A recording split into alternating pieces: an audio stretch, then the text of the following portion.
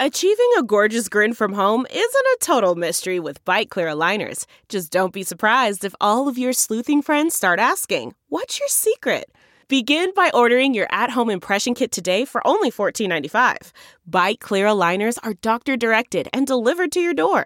Treatment costs thousands less than braces. Plus, they offer flexible financing, accept eligible insurance, and you can pay with your HSA FSA. Get 80% off your impression kit when you use code WONDERY at Byte.com. That's BYTE.com. Start your confidence journey today with Byte. There we go.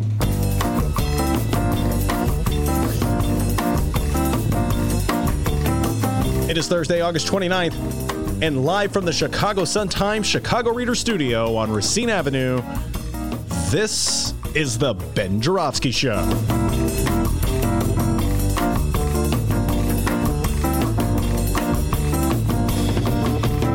Today on the program, we welcome back in these times writer Miles Kampf-Lassin.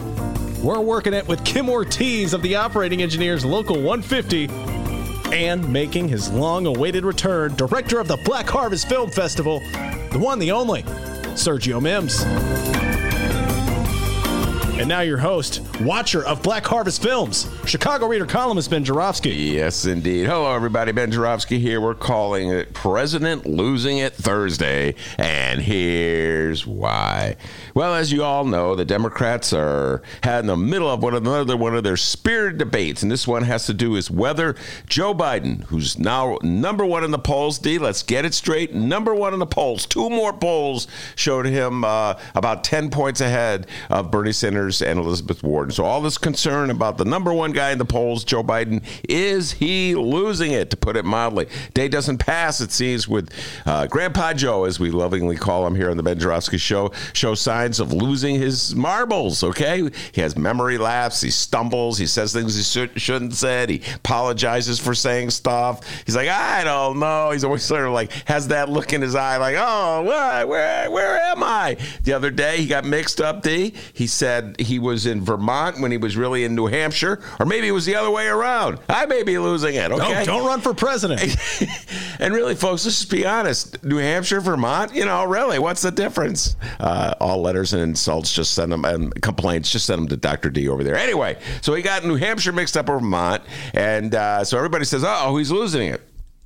Meanwhile, on the other side of the fence, you got Donald Trump.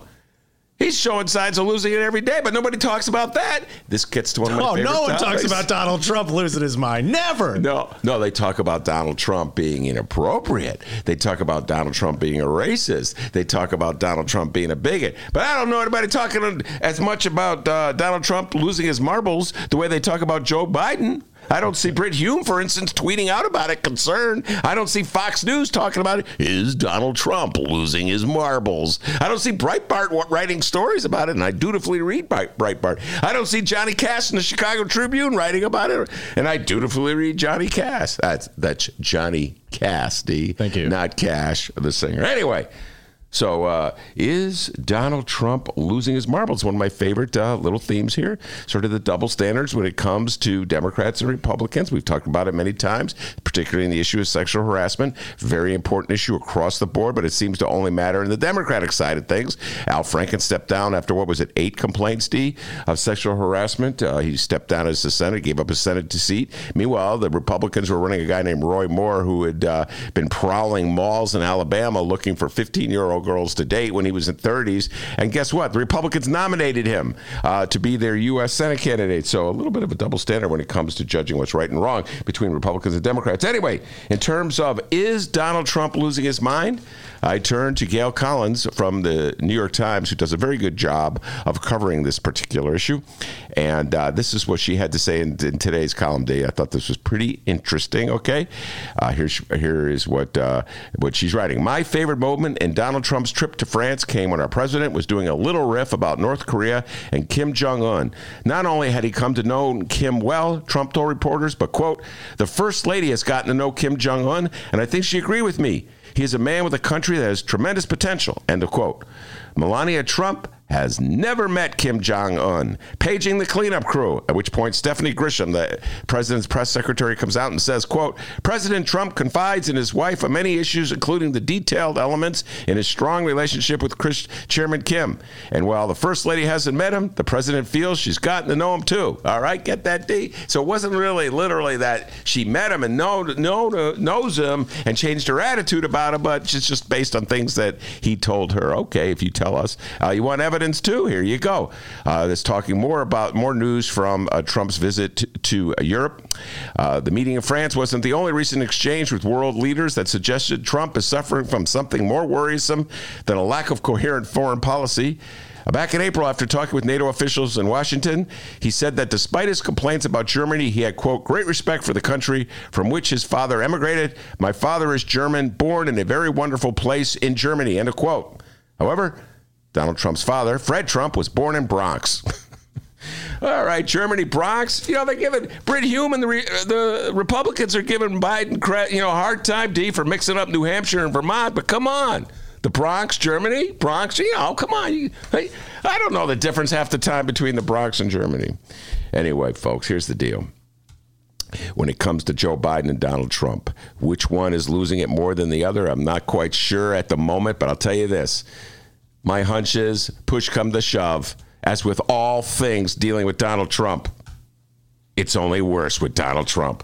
We got a great show today, everybody. Miles Kampf-Lassin will be here from In These Times. He's going to be talking about Joe Biden. He's very critical of Joe Biden. He also has an interesting article about the Popeye's chicken sandwich and how the company is making huge amounts of money, but their workers aren't doing so well. Very interesting stuff from Miles Kampf-Lassin. We're talking national and local politics. Also talking about Lori's speech, what to expect in the we'll get to that, her speech that she's delivering tonight. Kim Ortiz will be here from Operating Engineers. We're talking some union stuff with Kim Ortiz. And, of course, the man, the myth, the legend, Sergio Mims, will be here at about 2:30. We'll be talking about Black Harvest Film Festival. And he has some interesting takes on local politics, including his Pete Buttigieg moment, which I'm sure you're looking forward to, D. So we got a great show ahead of us, a lot of political talk, local, national, state. Before we do any of that, Dr. D with the news. All right, everybody. Tonight is the night. When I was a little girl, I remember singing the song, "This Little Light of Mine, I'm gonna let it shine." We've said it's time to bring in the light, and it's sure shining on all of us tonight. That's right. Another speech from Lori Lightfoot is going to be happening. She's going to be giving her no longer budget, but now State of the City address. That's what we've learned in the last few days.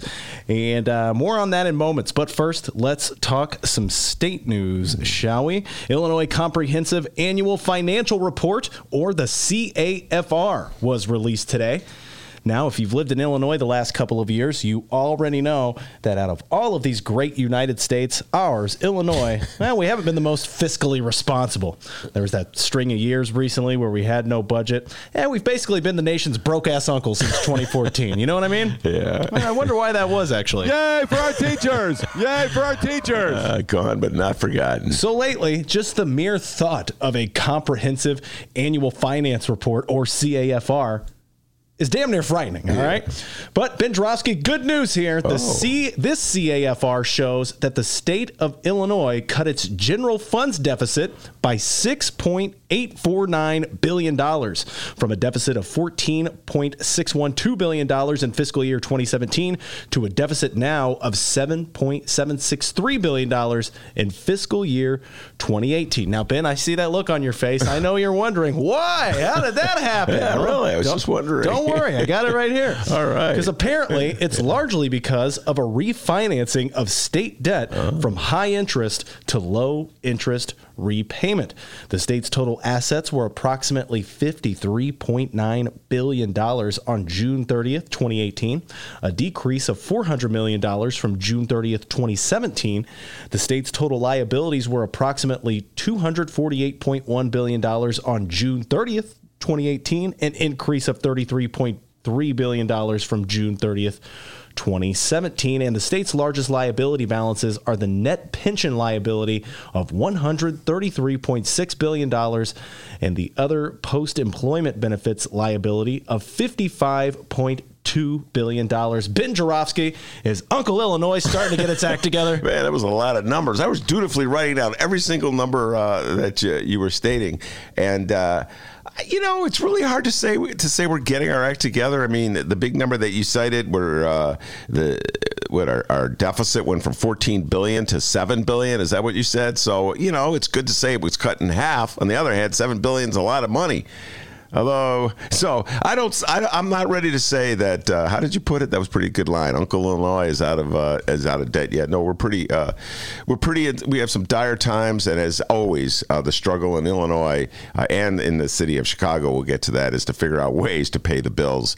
We've gone far too long without paying them, and you're absolutely correct. Those last 4 years of the Rauner year, where Rauner was heading on the path to bankruptcy in his war against the unions, really set us back. So I don't know, D, if we're on the road to financial stability. There's a lot of income streams that Governor Pritzker is depending on that I don't know he'll get. One being the gambling expansion, a huge gambling expansion. I don't know how much of that expansion will actually take place. Just today in the story, there's stories in the paper that Arlington is threatening to the Arlington racetrack is threatening to go out of business or to move to another location if they don't get to renegotiate their deal with the state. So, that there could be less gambling money coming in than they anticipated. The state's anticipating the gambling money. They're already paying bills, dedicating that gambling money to bills. So if the gambling money doesn't come in, I don't know how they're going to pay off those bills. And it's the same thing with reefer revenue, as I call it, marijuana revenue. When you legalize marijuana, they probably exaggerated the amount of marijuana money that's going to come in as well, Steve. So it's still difficult times, but I suppose $7 billion in the hole is better than $14 billion. So how about that, D? What do you always say? Look at the glass half full, Ben, not half empty. All right. Either way, it's empty. Oh, I tell you that like 8 times a day. Every day he's telling me, come on, put a smile on your face. $7 billion is better than $14 billion in debt. And I can't think of another person more happy about this news than our Illinois controller and good friend of the Ben Joravsky Show, one Susana Mendoza. Now, she's the one who's had to stare at this deficit every single day for quite some time. She's so overwhelmed so much. Last year, she said, "To hell with this. I'm running for mayor. I don't want to look at this thing anymore. I'm freaking out." Yeah, she did run for mayor. And holy crap, did she go through state budget hell with our former Republican Illinois Governor Bruce Rauner. Ben, you recall that, don't you? Oh, absolutely. That's how I got to know Susana Mendoza. I gave her credit. Susana Mendoza and I started on the different sides of the Democratic Party, if you will. I'm not really a member of the Democratic Party, but I'm a loyal Democratic voter, and she was more of the Michael Madigan, Ed Burke type of Democrat, supporter of Richie Daley and Rahm. Eventually, she was an ally of Rahm. I always gave her credit for that valiant fight she waged against Bruce Rauner. She was unafraid to go after him hard.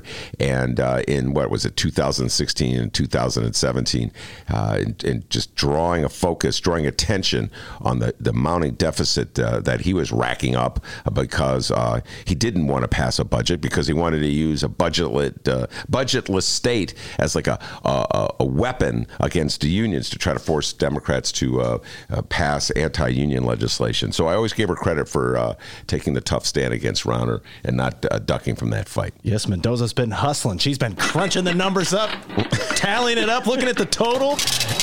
Yes. And that's Mendoza. Yeah. Hold on. No, it could be Abdon Palish. Her PR, her ace advisor. She's like, get out of the way, Abdon. I know how to do this. And Mendoza has something to say about this news. All right, Ben, Controller Susana Mendoza said that the prior administration, this guy. Yay for our teachers. Yay for our teachers. Under Bruce Rauner, relied too heavily on third-party non-government contractors to perform sensitive data conversions without adequate monitoring controls from state agency officials. I mean, of course. Hey, Ben, what does that mean? I have no idea. This is getting down in the weeds. This is from Rich Miller's column, Capital Facts, the great Rich Miller. And the bottom line, as I get it, is that the part of the reason why we're so late, or we're just tallying up totals of how much the deficit is because some contractor was late or delinquent in doing his duties. I am a little nervous about turning everything over to outside contractors in general. I think government is better off when you have people on the inside whose job it is to systematically study the budget. You want them to be as objective as possible. To have something like the Congressional Budget Office in the state of Illinois and the city of Chicago. And of course, we're far removed from that. Everything is very partisan, particularly in Chicago, where the budget's estimates are governed by operatives of the mayor. This is especially true in the days of Daley and Rahm. So I would wish we had some independent auditors, if you will, who you could really trust to just give us the hard facts as opposed to people who might be influenced by politics. Wouldn't that be great to have in life? Yes. Independent auditors. We could all use that, right, Ben? I could use it. I'm an independent auditor of my own financial world, all right, D? I know what's in my bank book every day. Hold on, here we want. Carry the two. I'm just like... Yeah, I know what's in my bank book, too. I think the last I looked, $8.70. Whoa, times are good. Oh, I know. That's 70 cents. Hey, you're better than the state of Illinois. Hey, yeah, no kidding. You're in the plus column, all right? The state of Illinois is down $7 billion, and they're saying good news. But it is $6 cheeseburger night at the restaurant I go to tonight. Man. So I don't know. I owe you dinner. You made a shot yesterday. Yeah. So they keep that $8 safe, huh? I'm treating you somewhere. I can't remember. And when we throw garbage in the hamper, Ben always makes wagers if I make it in or not. And last night he made it. I was so astounded I passed out. Here's the quote from Mendoza. Quote, okay. We should not expect outside consultants to perform critical government functions, especially regarding data involving eligibility determinations under the state's Medicaid program, serving the state's most vulnerable citizens without adequate controls to protect the state's program and ultimately state taxpayers. I agree. Here. But, that independent auditor is hard to come by. Everybody feels the pain and the pressure from the powerful politicians in the state. I liked it when we had, I have to say, in terms of the comptroller's office, when she was on a mission, when Mendoza was on a mission to battle Rauner, I had a sense that we were getting somewhere at the truth, because she was not going to kowtow to him in any way, and he was going to come at it with his numbers, and she was going to come at it with her numbers. So in that sense, you could sort of figure out where we were. All right, there's more information on that. Go read it. There's a lot of numbers involved. My brain's starting to hurt from reading all those numbers. So we're moving on. Bottom line, $7 billion's not good. All right.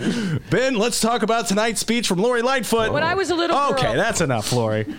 Like I said earlier, we've gone from a budget address to a state of the city address. Yeah, I saw that. And rumor has it now, we've gone from this big old speech. It's going to be about the state budget. Well, rumor has it now that this thing's going to be short and sweet, about 10 to 15 minutes. What are your thoughts? Things change so fast.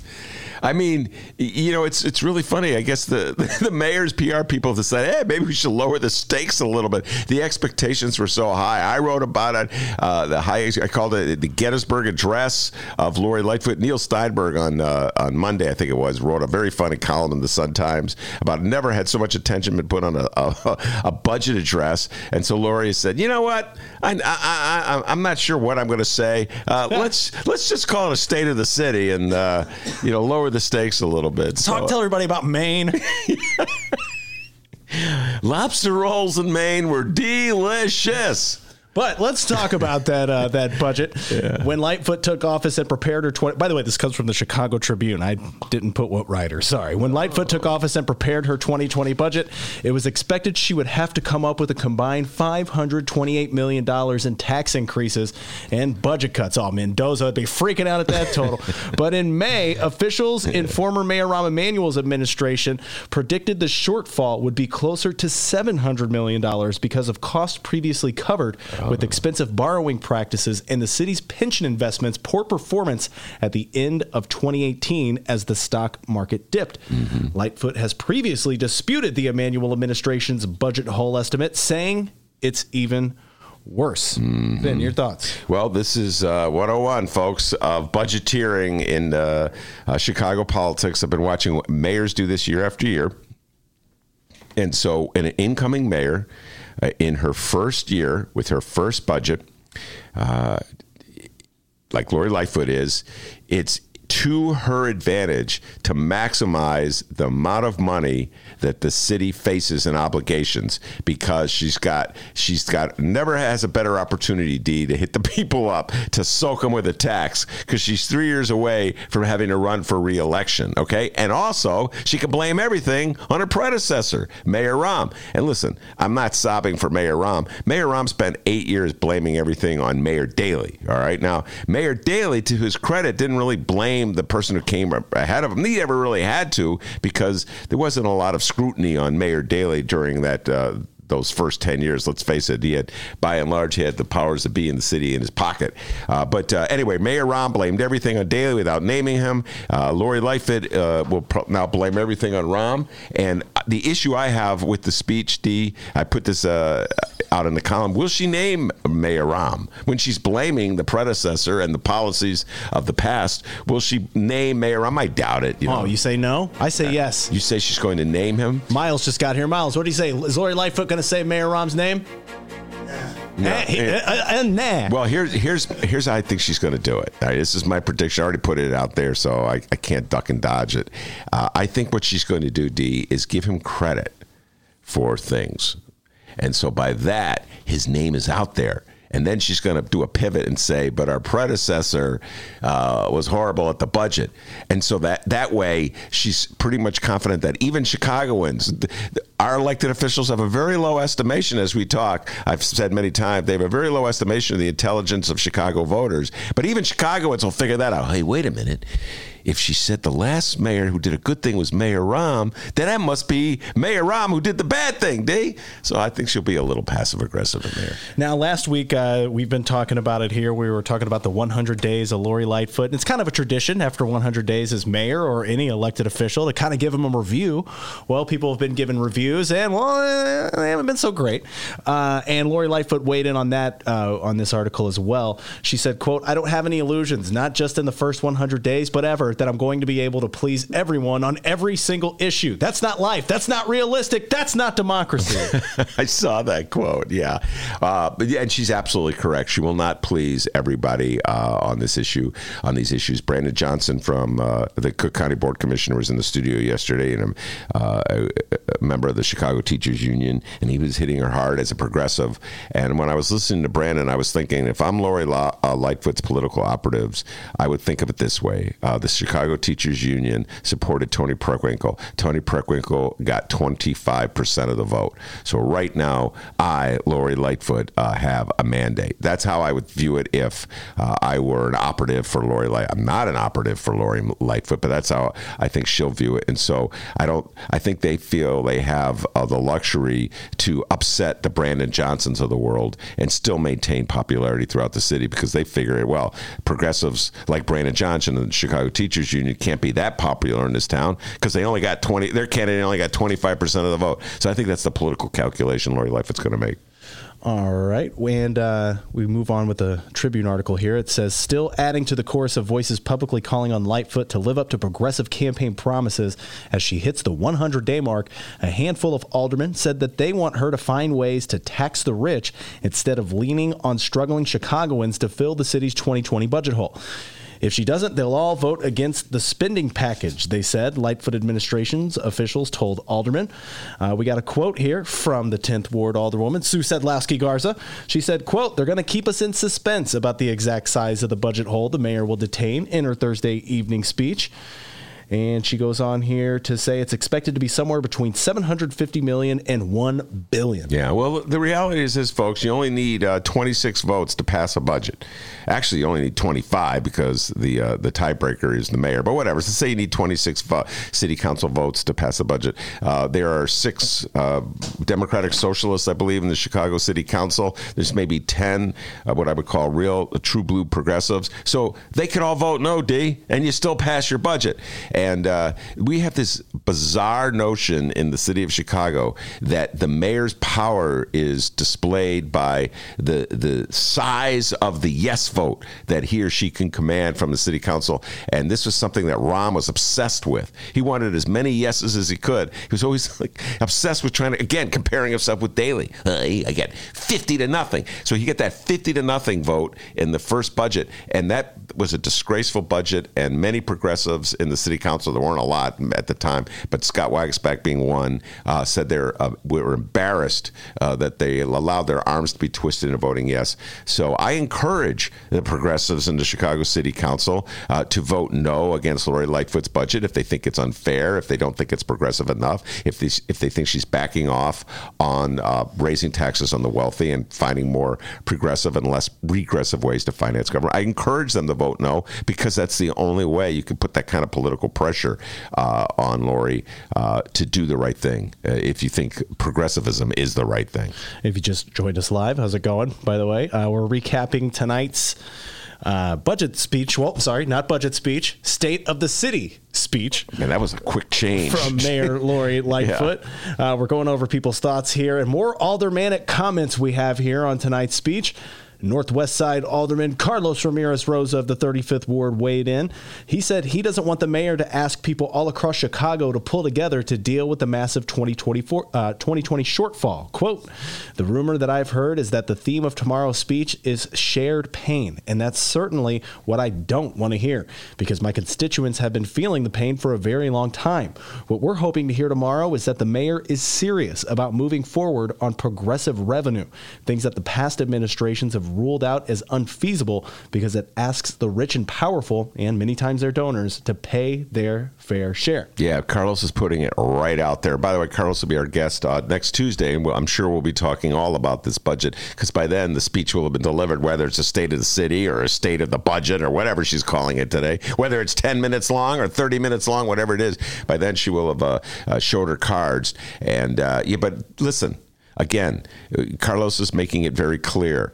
This is what Brandon Johnson was talking about yesterday. This is what sort of the progressive tune in the city of Chicago is, that the city should look to other sources of taxes that are less regressive. So, for instance, LaSalle Street tax. I've been hearing progressives talk about putting a tax on the sale of like stocks and stuff here in the city of Chicago, or at the commodities exchange. For years, I've been hearing them talking about this, and it's against the law right now. It would require a change in the law.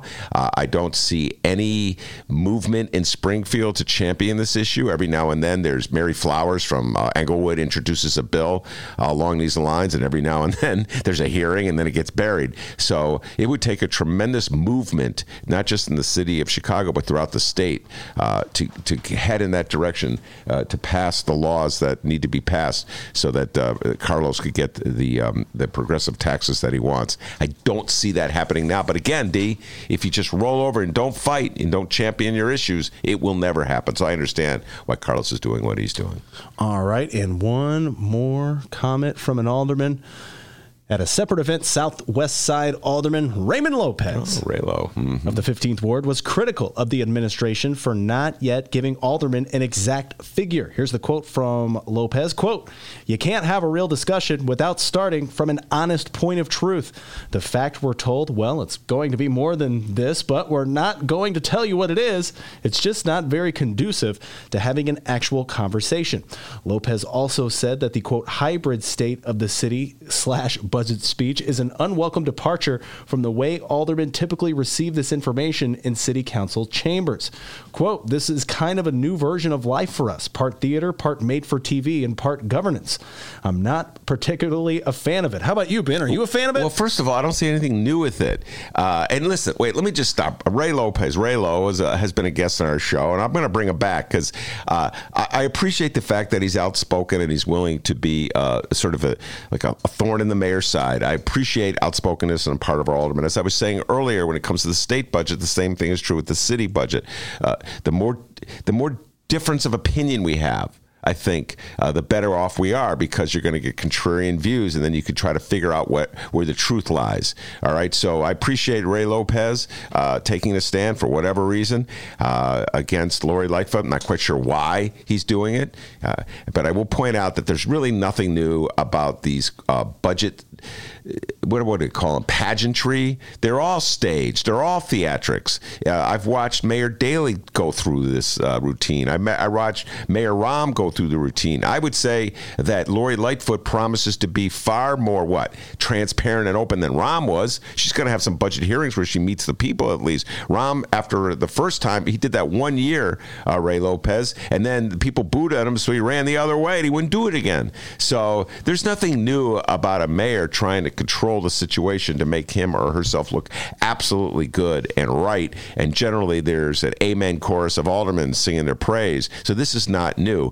What is new, I guess, sort of, is that Ray Lopez is one of the leaders in the choir demanding more transparency. And to that, I say, well, welcome to the club. Welcome to the party, Raylo. So once again, tonight is the night. Lori Lightfoot's no longer budget address, now 10-minute State of the City address. When I was a little girl, I remember singing. All right, that's enough. Time out of stage really is down to 10 minutes? That rumor has it. Is that right? I'm looking at Brian, who's in the room. Is that right? He's nodding his head. No, he didn't know. But, okay, down to 10. Man, when this thing started, it was like a half hour, and it was just, she's going to have guests there. Now down to 10 minutes. Pretty soon it'll be like a tweet. She's going to get it down to a tweet, D. That's how Donald Trump would do it, by the way. Guys, it's Survivor night. I got to get going. Let's just make this quick. Actually, I got to, I got to get over to the Black Harvest Film Festival. I got to see Crooklyn tonight, all right? So, hey, speed it up, Lori. I got a movie to catch. Yes, it is Black Harvest Film Festival season. Yes. That's going on. Yeah. You know what season's coming up? No, Ready, Set, 2020? Ready, Set, 2020 season. Football season, for those that don't know what that means. Ready, Set, 2020. That means that the best sports reporters at Chicago at the Chicago Sun-Times want to offer you, yes, you, the listener, an exclusive deal on unlimited. What's so funny? No, because when I do this, that's me being the quarterback asking the crowd not to be so loud. Okay. That's you flying like a bird. No, I'm thinking if anybody's, what is he doing? Red Dog 2020. He's special, isn't he, listeners? All right. That means the best sports. Hey, I know the difference between Vermont and New Hampshire. I know the difference between the Bronx and Germany. All right. I'm qualified to be president of the United States. I'm just going to read it over. It's almost football season, which means that the best sports reporters at the Chicago Sun-Times want to offer you, yes, you, our listeners, an exclusive deal on unlimited digital access to all of the stories that you love. Do not miss a game this season. Get all the big plays, scores, and stories from the Chicago Sun-Times.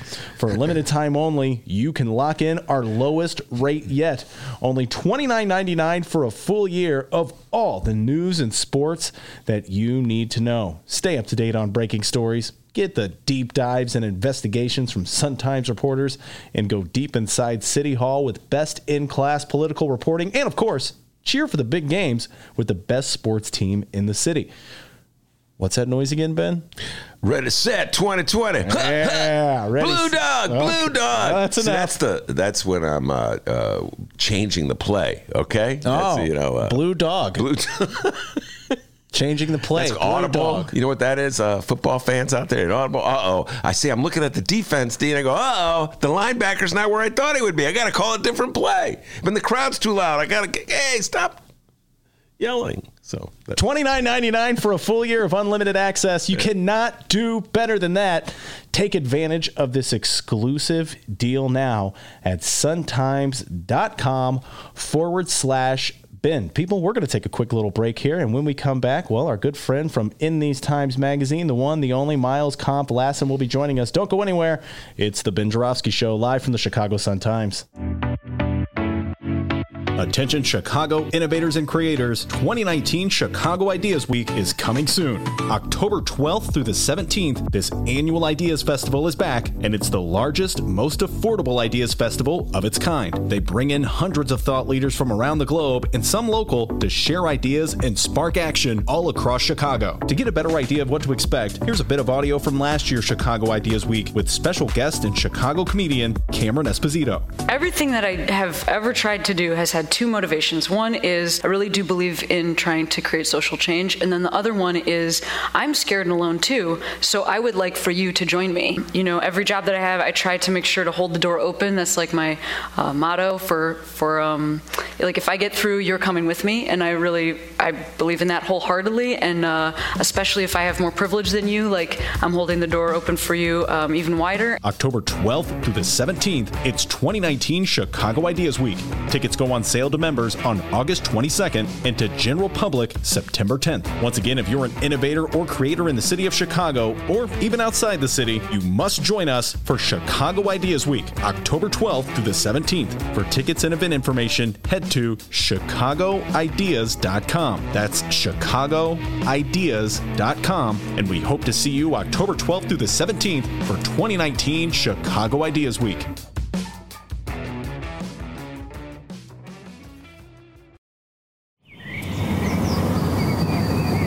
Today's Ben Jarofsky Show was brought to you in part by Chicago Architecture Center. Get to know your city on one of Chicago Architecture Center's 65 walking tours. Hear the unforgettable secrets and stories behind Chicago architecture from our expert docents. Book your tour at architecture.org/tours. Now, if you'll excuse me, I'm actually on a tour right now.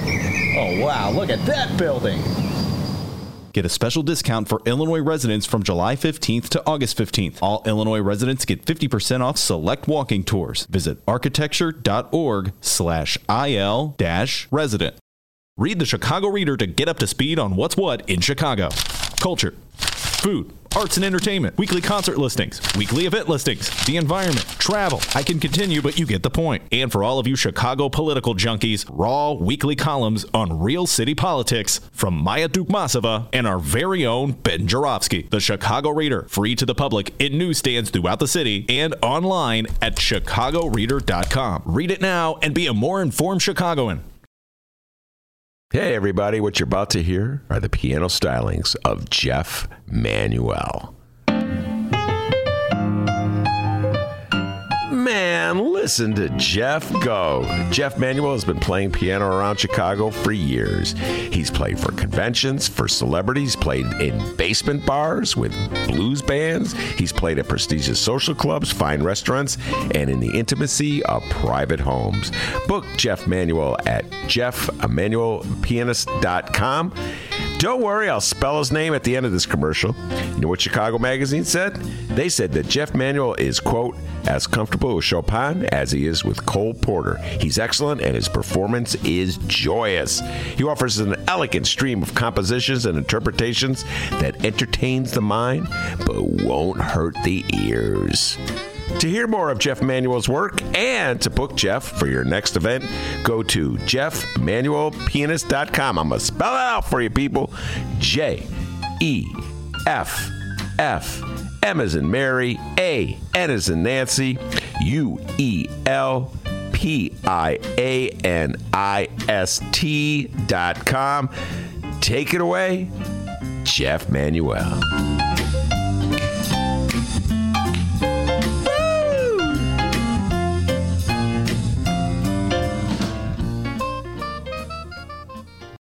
Commercial break over.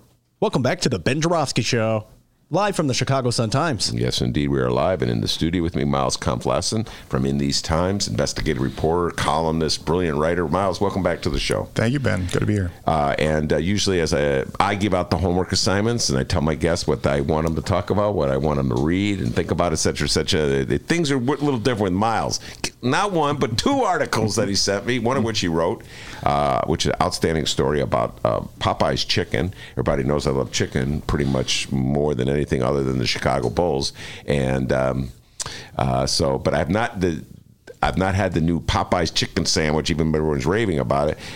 Miles took the deep dive on the Popeye's chicken sandwich situation, but it had a little different take than most. So why don't you explain to people what I'm talking about, Miles? Sure. So I got to say this is one of the best chicken sandwiches I've had. I think that it does live up to all the hype, and this is quite a bit of hype. I have not seen a real fast food event like this in recent times. You know, we've got every place from Vice to the New Yorker to the Los Angeles Times praising this sandwich. The Los Angeles Times actually said it's an economic economic indicator showing that, there's high consumer demand that shows, the economy's in a stronger position because everybody wants a sandwich. And what we've seen now is that actually Popeyes has briefly put it on hold. They said they still have it in some locations, but nationwide, they expected to have enough of the product available till the end of September. Just 1 second before we get into the real, the meat of the issue of the story that you wrote, and it's a really good story. But what is it that makes this sandwich taste so good, in your humble opinion? Well, I don't know what they're doing behind with their special blend of spices or what have you. For me, I think what really stands out is that, for one thing, it's, usually you have thigh meat in a fried chicken sandwich. This is breast meat, so it's white meat. It's kind of like a tempura-like fry. It's extra crunchy. It doesn't get soggy like so many chicken sandwiches, and it's incredibly simple. It's just mayonnaise and pickles on this bun, and the bun is just like butter, it melts in your mouth. I don't mean to be. I'm dying of hunger. But we had 2 Miles in the studio today, ladies. I'm so confused. Miles, you've had it? You and your dad have. Cap has had it? Yeah, I've had it with my teammates as well. Okay, and I've had it twice now. I would have it more if it was still around. Oh man. Okay, so I don't want to do free advertising for Popeyes. I do want to say Popeyes got this place, except you can't get it. What good is the advertising? You can't get the sandwich. Well, and they've been having a big public feud. This has become the newest rage lately, right? Is these public feuds between fast food companies, and the Popeyes and Chick-fil-A are going back and forth on this, right? I missed this. How did I miss this? What's this fight about? Well, over who has the better chicken sandwich, because Chick-fil-A has rested their whole reputation on having the best fried chicken sandwich. That's what they do at Chick-fil-A. And now Popeyes has come in, and everybody's, giving all the love to Popeyes. But I do want to circle back to the reason I decided to kind of, write something about this. It was not just to praise a profit-hungry fast food company, but rather to critique it and say, look, the benefits of this phenomenon of this great, chicken sandwich being sold right now, they're going towards these ultra-rich owners of the companies, the shareholders, the stockholders, business owners, rather than the workers. And the workers are slammed. This is the result. We've seen reports of them having to work, 60-hour weeks. These employees working through the night because of high demand. If you've been to one of these locations, there's lines out the door. People are ravenous. They're hungry, and then when they find out the chicken sandwich isn't there, they are extremely rude to the workers. So the workers, not only are they facing kind of undignified conditions at work of being yelled at by hungry restaurateurs, but more importantly, I think they are not benefiting from the massive profits that the company is making off of the sandwich right now. That the average cook makes just over $8 an hour at a Popeyes location, and the fast food industry is the most unequal industry in the country in terms of the differential between the income of the CEOs versus their workers. It's on average about 1,200 times more the CEO makes than the average worker. And that's meant about $19,000 a year for workers, which is certainly, a poverty wage, and about almost $24 million a year for the CEOs of an average fast food company. Oh my, $19,000 for the worker and $24 million, did you say, a year? Yeah, that's on average. And so, what the fast food companies will always say is that if we see an increase in wages, in the minimum wage, that's going to mean higher costs of the product. And that's going to, turn away consumers. And that the only way we can keep the sandwich, which is right now $3.99 for this chicken sandwich, the price it is to have these low wages. When the fast food companies are having owners making, tens of millions of dollars, it almost seems like that could go back into the product itself. Maybe we don't need these huge compensation packages. And what we've also seen, in New York raised their minimum wage to $15 an hour, right? Mm-hmm. And that included restaurants across the city. You'd expect perhaps that over the course of when this was phased in over the past 3 years, you would see that type of an impact of people going out less. They don't want to spend as much. It's the exact opposite. A report came out 2 weeks ago that said business at restaurants in New York is thriving, and that includes the fast food sector as well. So it seems a baseless argument to say if we pay employees more, we're going to have to raise the prices of the product. You know, when you have these massive profits that are going into the hands of the bosses and not the workers, the question's about redistribution. It's not about, you know, scarcity. And I think that it's a race to the bottom argument. If you say that, you know, it's like you're always going to want to pay your employees less and less and less rather than having basic standards. Yeah, and in terms of health benefits, that was something else your article touched on. Yeah, well, 90% of fast food workers do not get health insurance through their employer. So when we hear all these arguments saying people love their private health insurance, there's millions and millions of fast food workers in America, and 90% of them don't get healthcare through their employers. They don't even have access to any healthcare. That means that they're living in an ultimate precarity where one health issue, 25% of Americans don't have $400 on hand for a medical emergency if they need it. So when you're living under those conditions, you just don't have the ability to kind of plan for your future, to have any sense of security. You're always worried about what could happen next. So what I talk about is, that's where something like Medicare for All could have a really major impact on the lives of the people that are serving these chicken sandwiches. They would have less concern. That would make them more secure in their jobs. We could also have something like a federal jobs guarantee, which has been proposed for decades. It's become a little bit more in vogue now, but FDR was talking about a federal jobs guarantee. What do you mean by federal jobs guarantee? Bill of Rights. So that's something that a number of candidates have talked about. Even Kristen Gillibrand, who just dropped out of the presidential race, she had pushed this, as well as Bernie Sanders has talked about it. It's basically it would provide a job, a good paying union job, to anybody who wants one, and they would be subsidized by the U.S. government. It's basically similar to what happened in the New Deal, creations like the TVA, all these different public works projects. The government made those jobs and they offered them to people. So this is just talking about doing that at a mass scale, and then allowing people to have that freedom to know that they're going to get a job wherever they are. They're not going to have to be scrounging and fighting, and as I said, on this race to the bottom. So those are a couple like federal level programs that could go a long way towards making fast food workers' lives better. As I said, redistributing the profits and the wealth created by, or actually hoarded by the owners of these companies could go a massive way towards making the lives better for people that are serving these fast food sandwiches that right now, we all love eating the sandwich, but it's kind of a curse for the workers because they're not getting any, they don't get tips. They're not seeing any benefits from this. Well, it's not a benefit, but the longer lines have to deal with angry customers. Exactly. And what's missing from this equation is what I would call a market-driven solution to this. And follow me what I'm saying. I was thinking this when I was reading your story. In a market-driven solution, there would be an incentive for employees to work as quickly as they can, to make more sandwiches as they can, to make sure that that line is as short as it could possibly be. And that incentive would be, if profits go up, you get a share of the profits. And I see no rhetoric coming from my good friends on the Republican side of the aisle, my libertarian friends, to deal with this situation from a market standpoint.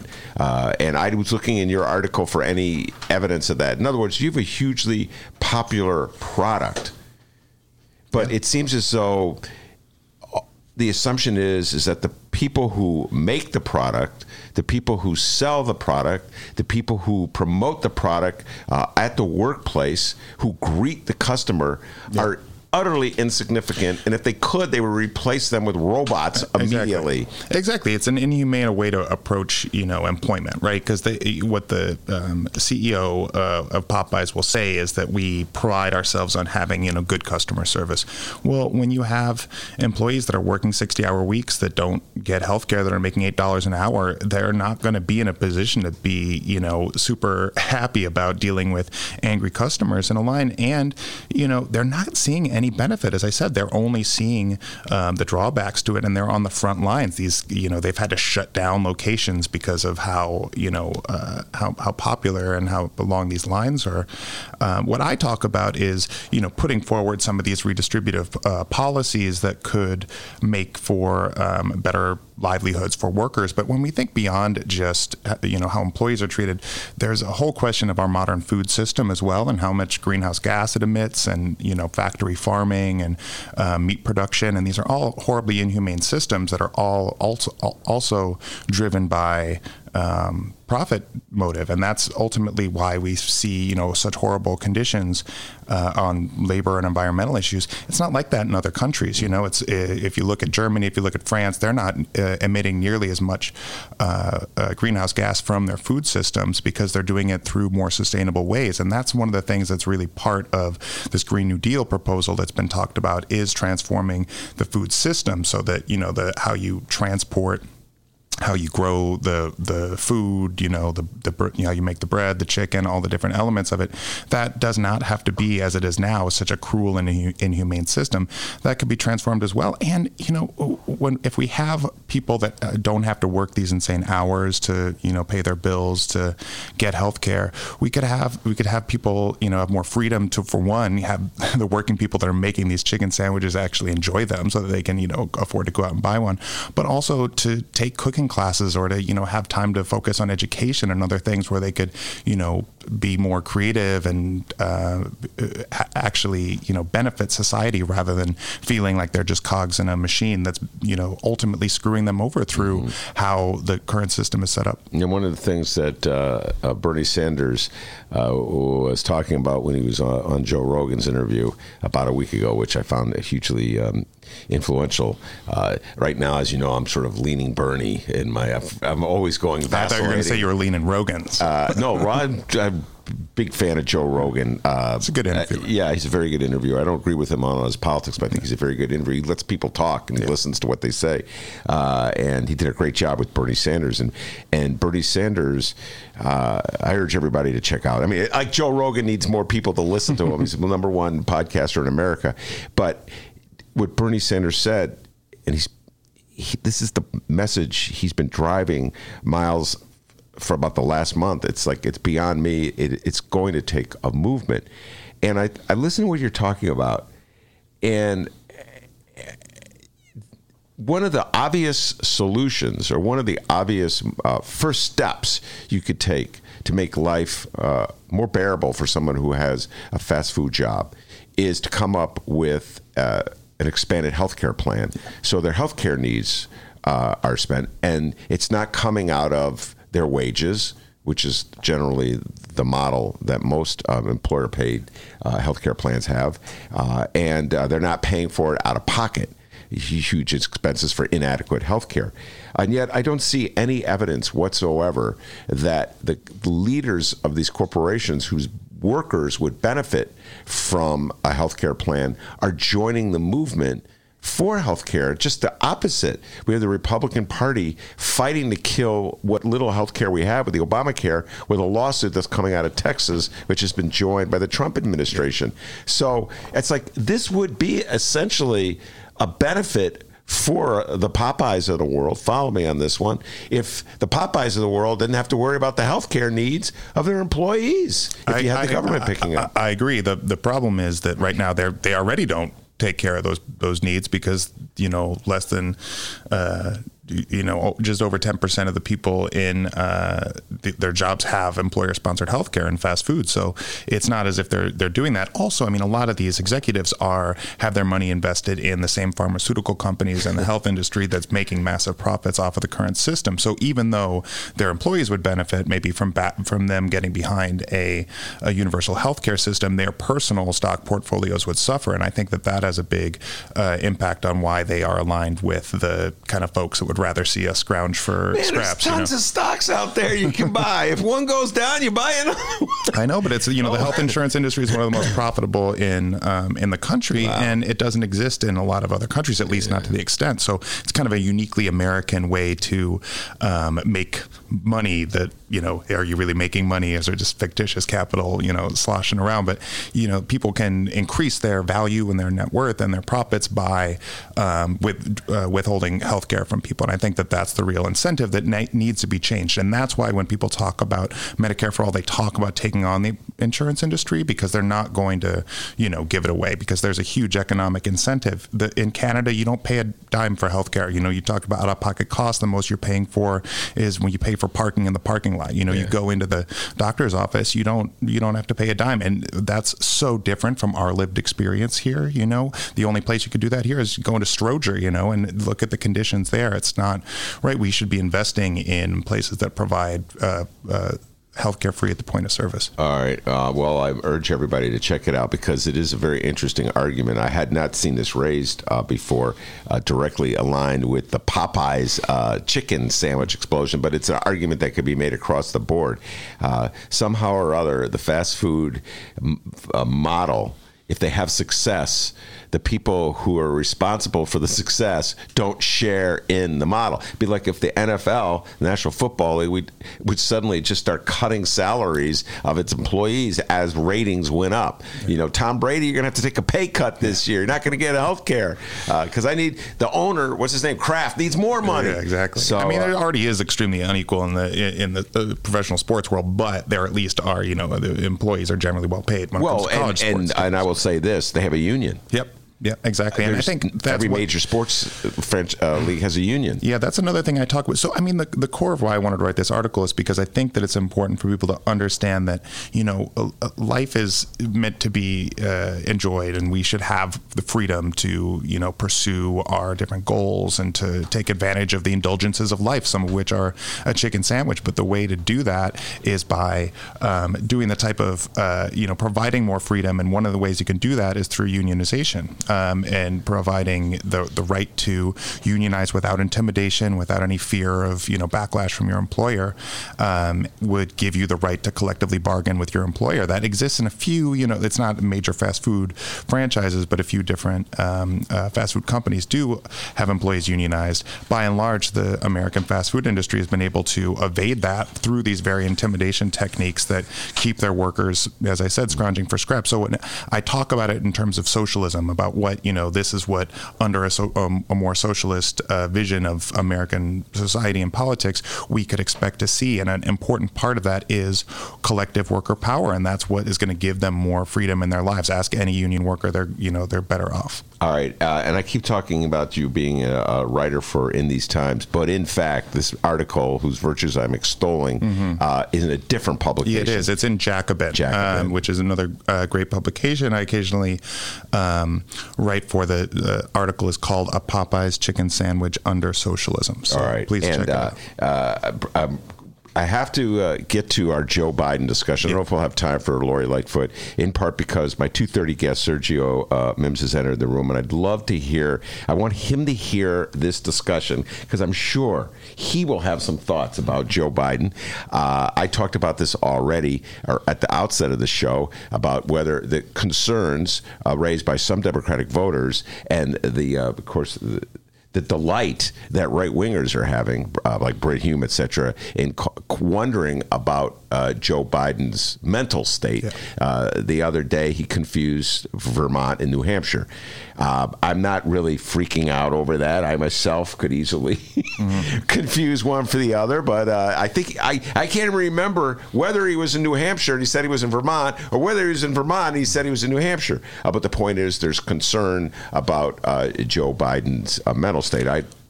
You In These Times just ran an article that was a little more concerned about his political positions on most issues. So talk about, are you feeling concerned about Joe Biden these days? He's still the front runner in the polls. He is. There was the mammoth poll that came out this past week also that did show him actually trailing both Elizabeth Warren and Bernie Sanders.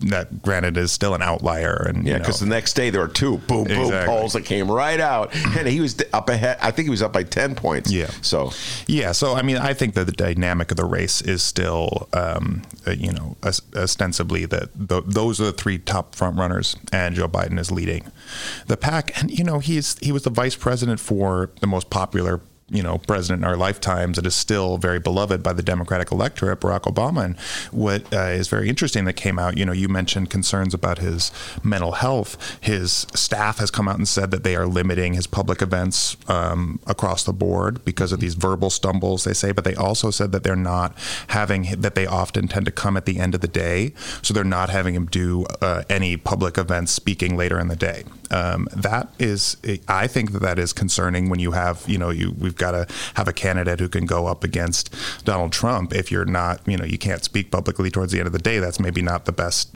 position to be in when you're running for the Democratic nomination. But beyond that, I think the more concerning thing is his past political views and how they will hold up in 2019, trying to win an election in 2020.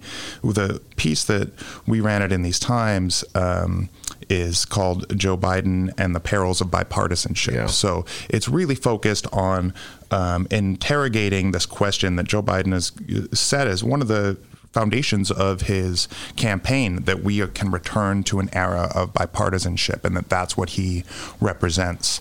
And he cites different examples, but when we look at his record, we see the vast majority of these bipartisan deals, pretty much all of the ones that were, that he's well known for, were disaster for progressive policies. I mean, he started, once he got into the Senate, working with people like Jesse Helms and Strom Thurmond, some of the most racist people to ever occupy the United States Senate, working with them on fighting busing, which is something, he was talked about during the debate with Kamala Harris. He went on to push for really racist crack cocaine sentencing guidelines, mandatory minimums, things like that involving criminal justice. Again, he helped shepherd through the crime bill in '94. But what a lot of people don't know is he's worked for a long time on pushing forward budget reform and cutting the deficit. This is a real concern right now, I think, when we are seeing, fears of a recession, right? People are talking, a recession is coming. That could have a big impact on whether Trump gets reelected or not if the economy takes a real dip. And considering Trump's, blatant trade war with China and just insane approach to economics, I think it's fair to expect we'll see some type of economic calamity. But what Joe Biden has done is pushed austerity, which means cutting social programs multiple times. In '94, he pushed forward, and actually in 1984, he originally pushed forward a bill during Ronald Reagan's presidency that would just cut the deficit $100 billion more even than Reagan had proposed. And that would be done through cutting entitlements like Social Security and Medicare. He went back and did a similar thing in 2011 when he was pushing for this grand bargain deal. People might remember this under Obama. Obama actually dispatched Biden to work with McConnell and the crazy anti-tax zealots that occupied kind of the Tea Party wing of the Republican Party to strike a deal. The deal that they eventually struck, which it failed because of the Tea Party said no way, didn't go hard enough for them. They acquiesced to every single Republican demand, from cutting Medicare to cutting Social Security. Earlier in 2010, he did reach a deal with McConnell on extending the Bush tax cuts, which also cut the estate tax.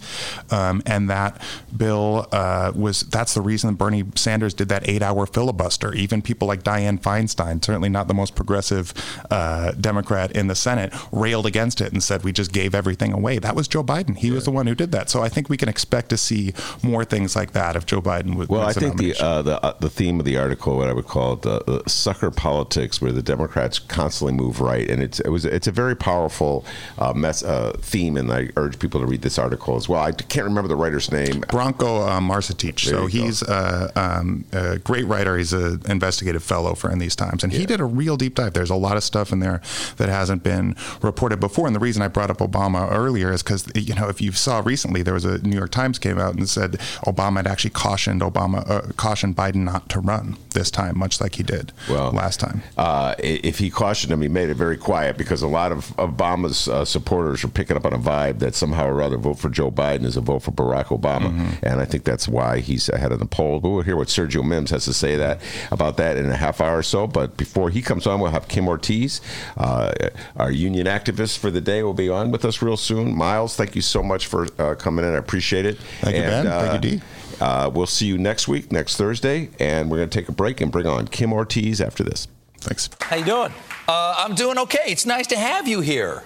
Certainly a change from the old days. You personally shut down all Democrats from talking to me on the Colbert Report because you thought it was a bad idea for them to talk to me just because I would make jokes about them. Yeah. Sir, have you no decency? It's not a career builder.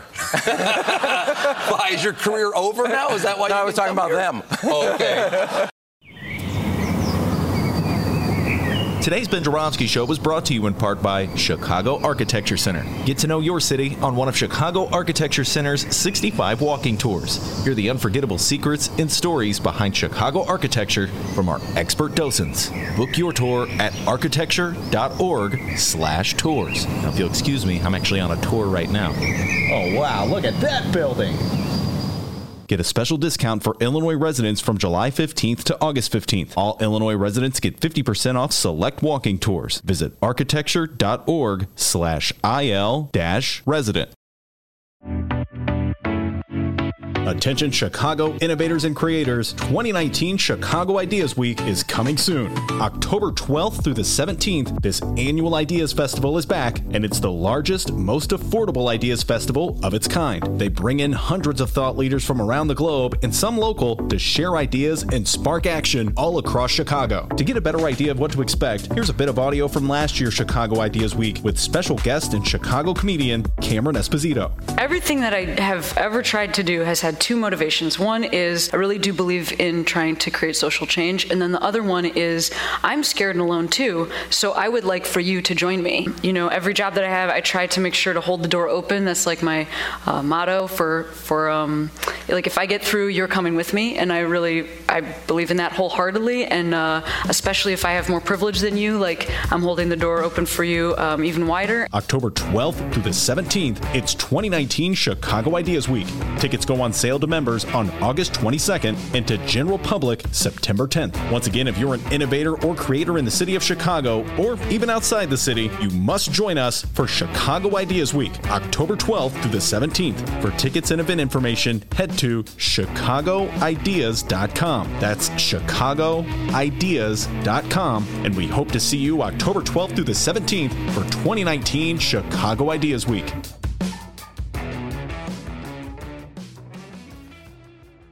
Hour number 2 of your Ben Joravsky Show is just moments away, but before we get into that, we need to thank the following unions for jumping on board and helping bring back our program. First up, it's the International Association of Machinists and Aerospace Workers, Local 126 in District 8, the International Brotherhood of Electrical Workers, Local 9, the International Union of Operating Engineers, Local 150, and our good friends at the Chicago Federation of Labor. Big thank you to all of those people for bringing back our program. Hour number 2 of your Ben Joravsky Show starts right now.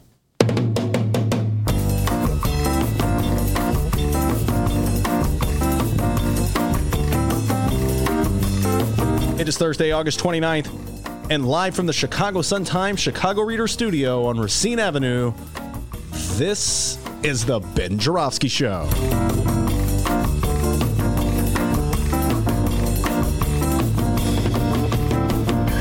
In this hour of the program, it's Kim Ortiz of the Operating Engineers Local 150, and it's the return of the director of the Black Harvest Film Festival, the one, the only, Sergio Mims.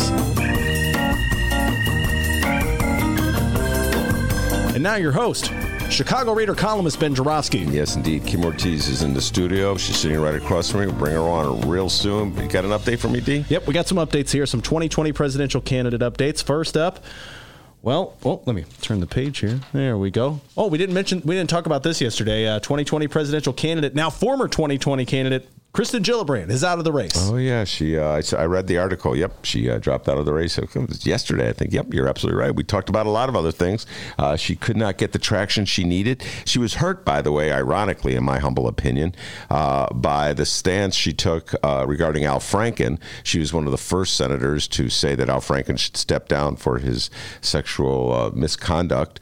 And eventually, the chorus of people criticizing Franken grew so loud that Franken had to step down. And there are many Democratic donors who believe Franken should have stuck around. Now Franken's changed his mind on that tune and saying, I wish I hadn't stepped down. And so I think she was hurt in terms of donors, people who resented her role in that. I personally agreed with her on that one. I think Al Franken went too far. I think there were 8 women who had accusations against him. It's really hard for the Democrats, as I say, Dee, to make this an issue against Donald Trump and Roy Moore and all the other pervs in the Republican Party if they're tolerating these acts among their own. So I thought she did the right thing back then. And by the way, I'm not a huge fan for many different reasons of Al Franken, but that's neither here nor there. The real issue was, did he go too far? And I felt he had. And ironically, she paid a price for it.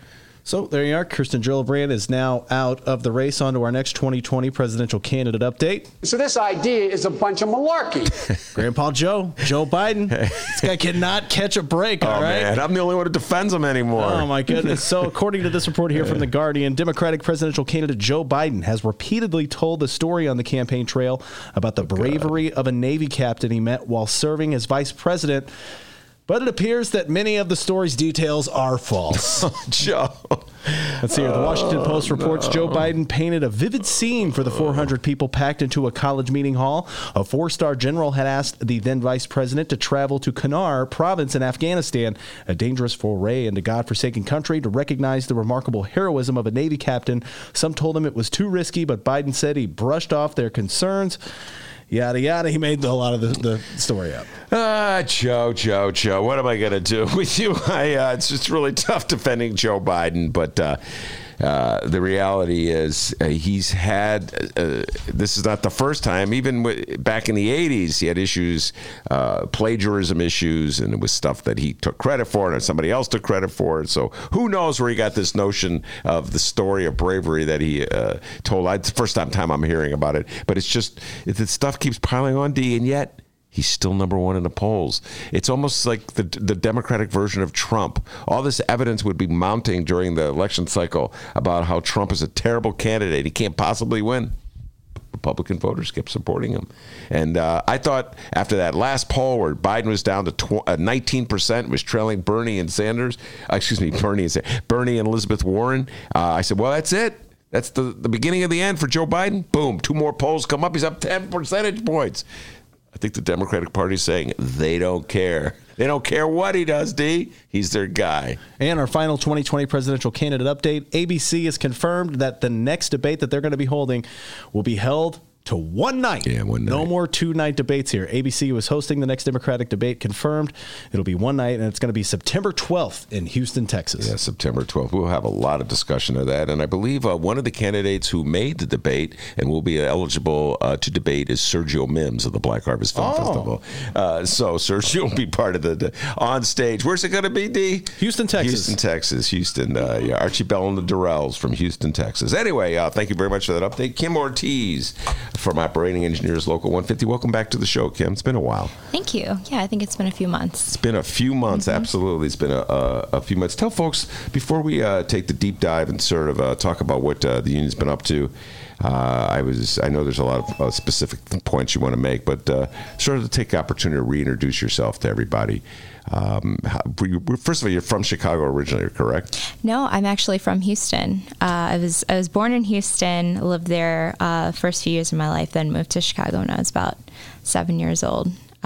So my dad's been a union man my whole life. I was raised in that mindset, and it was interesting growing up in Houston and my dad being a union guy and living in what I know now was a right to work state. And so like by 9 years old, I knew what NAFTA was, and like I could never have the cool shoes in school because we'd always have to buy like union made, American made everything. And I was raised well in that sense.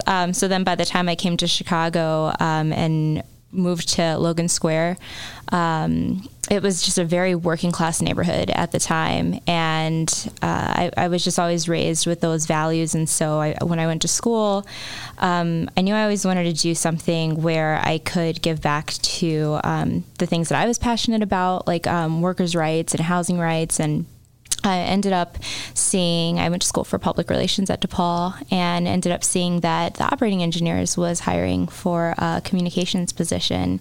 And I guess just dumb luck, I didn't know who the operating engineers were at the time, and I didn't realize how influential they were and how much they were fighting back for workers in Illinois. And when I told my dad that I was hired there, he was just like elated that his daughter was going into a union position. So it's been really exciting. I've been there 3 years now, and just to see all of the feet on the ground and all of the passion for workers' rights and defending the little guy, when it comes to safety, when it comes to wages, when it comes to just taking care of things that politicians have neglected for so many years, like with the Capitol bill. It's exciting for me to be able to put those passions to work and be like on the front lines of the people protecting workers here in Illinois. When you talked about your father's role in the labor movement, was he a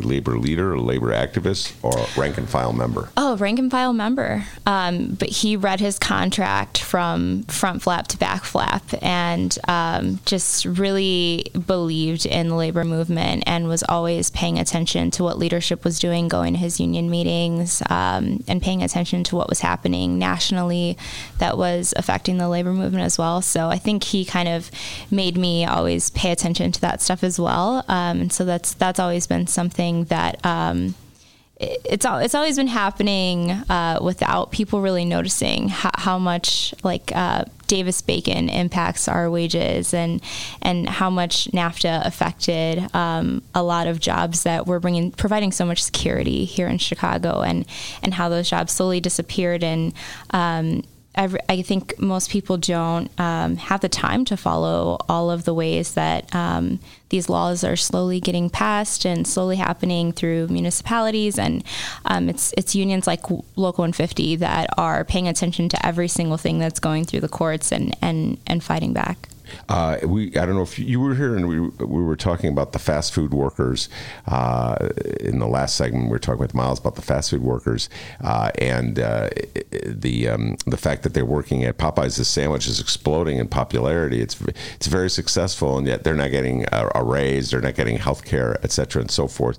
Do you think that the general population is sympathetic to workers like that, or do you think that the unions have to do a better job of sort of like getting people to recognize the unfair issue that's at stake there? Yeah, I think that I was lucky enough to grow up in a household where I understood what was happening to workers and the forces that were working against them as far as organizing for better wages and better safety at work. But I think that that's a big part of what we're trying to do now is build this brand that other people my age have not grown up with and haven't seen. And so I think that when we look at, or I know that when we look at studies, we see that the younger the demographic, the higher favorability they have for unions, and the higher the chances that they are okay with unions forming and understand, as long as we give them even the bare minimum of explaining what a union is and what a union provides. Millennials get it, and we understand that. So I think that people do have sympathy for workers. I mean, especially here in Illinois and in Chicago. But I think that the younger and younger we look at demographics, there is more inclination to having sympathy for workers. Did you sense that with your classmates at DePaul? For instance, when you started telling your friends you were going to get a job with the union, what was their attitude? Yeah, it's a lot of me explaining what a union is. So even in Chicago, a lot of people don't understand what the importance of a contract is, and how we go about protecting our wages from year to year by taking surveys and making sure that wages stay prevailing wages. And I think that there's not that education in schools, and there's certainly, I'm sure, like a reason for that. But there are a lot of people who, once they hear about it, they get it and they're like, yes. And it takes like a 5-minute conversation to educate people, and they support the labor movement, and they get it. And I think that we see that with this like new wave of strikes and protests happening across the nation. I think that when this comes out in the news, I mean, when we share things on our social media and we see people commenting from areas not in Illinois, it seems like overwhelmingly there's nothing but support.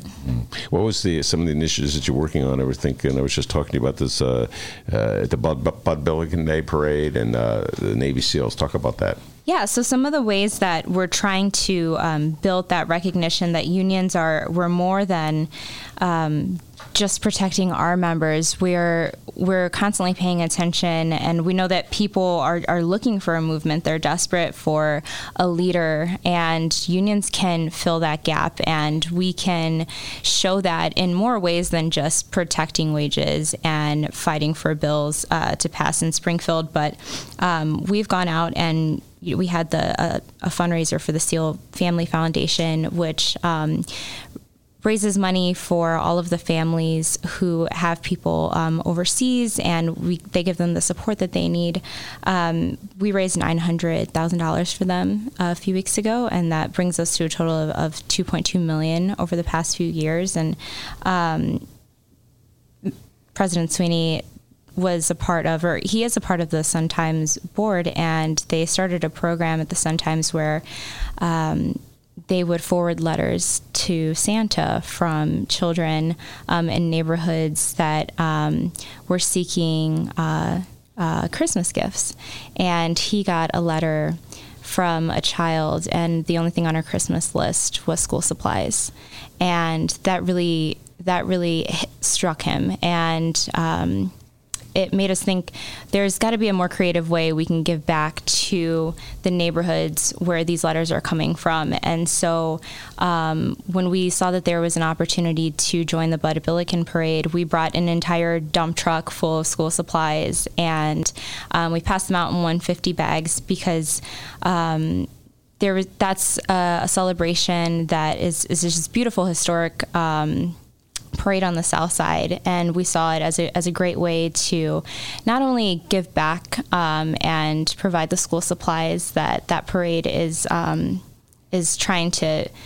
there to make sure kids are going back to school and reminded that they have a community worth of resources and of people that support them in going back to school, but also that if at some point they realize that we exist, we have opportunities for them as well, and we'd love to be a resource for them. So it was twofold in that sense. But we have cult drives that we do every winter. We have our operators, our own like rank and file members, like you mentioned earlier, that they go out, and when a tornado hits, they're out there volunteering, picking up debris with their machines. And when there was flooding in the Quad Cities, they were out there filling sandbags. So I think it's really like to use the term like trickle down effect. I mean, our leadership has really made it a point to give back in any way we can, and our members are doing the same thing. And we're trying to lead the way in that sense. And I know Ed had mentioned there's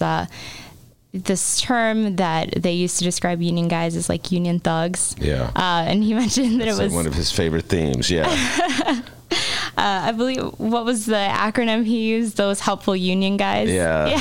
People don't think about it that way generally, though, when they talk about union thugs. No. I had a friend who was a teacher's, he worked for the teachers union many years ago, and he had this little button that goes, proud union thug, and he would be wearing that. I'm not even sure that was legal, because he would wear that button when he would be going into the schools to talk to the teachers, but he was a defiant sort, so he kind of got away with it.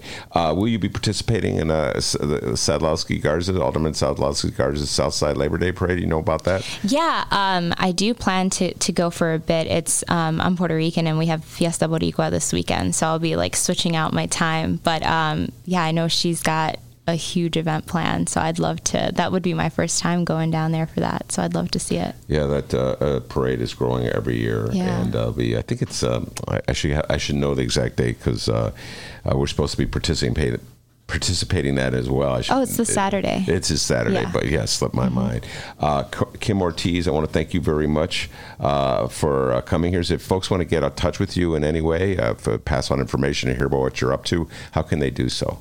For Local 150, it's at Local 150 IUOE on Facebook and at Local 150 on Twitter. And for myself, I honestly don't even know my Twitter handle. I should know that. I don't use it often enough. You're a millennial. I know.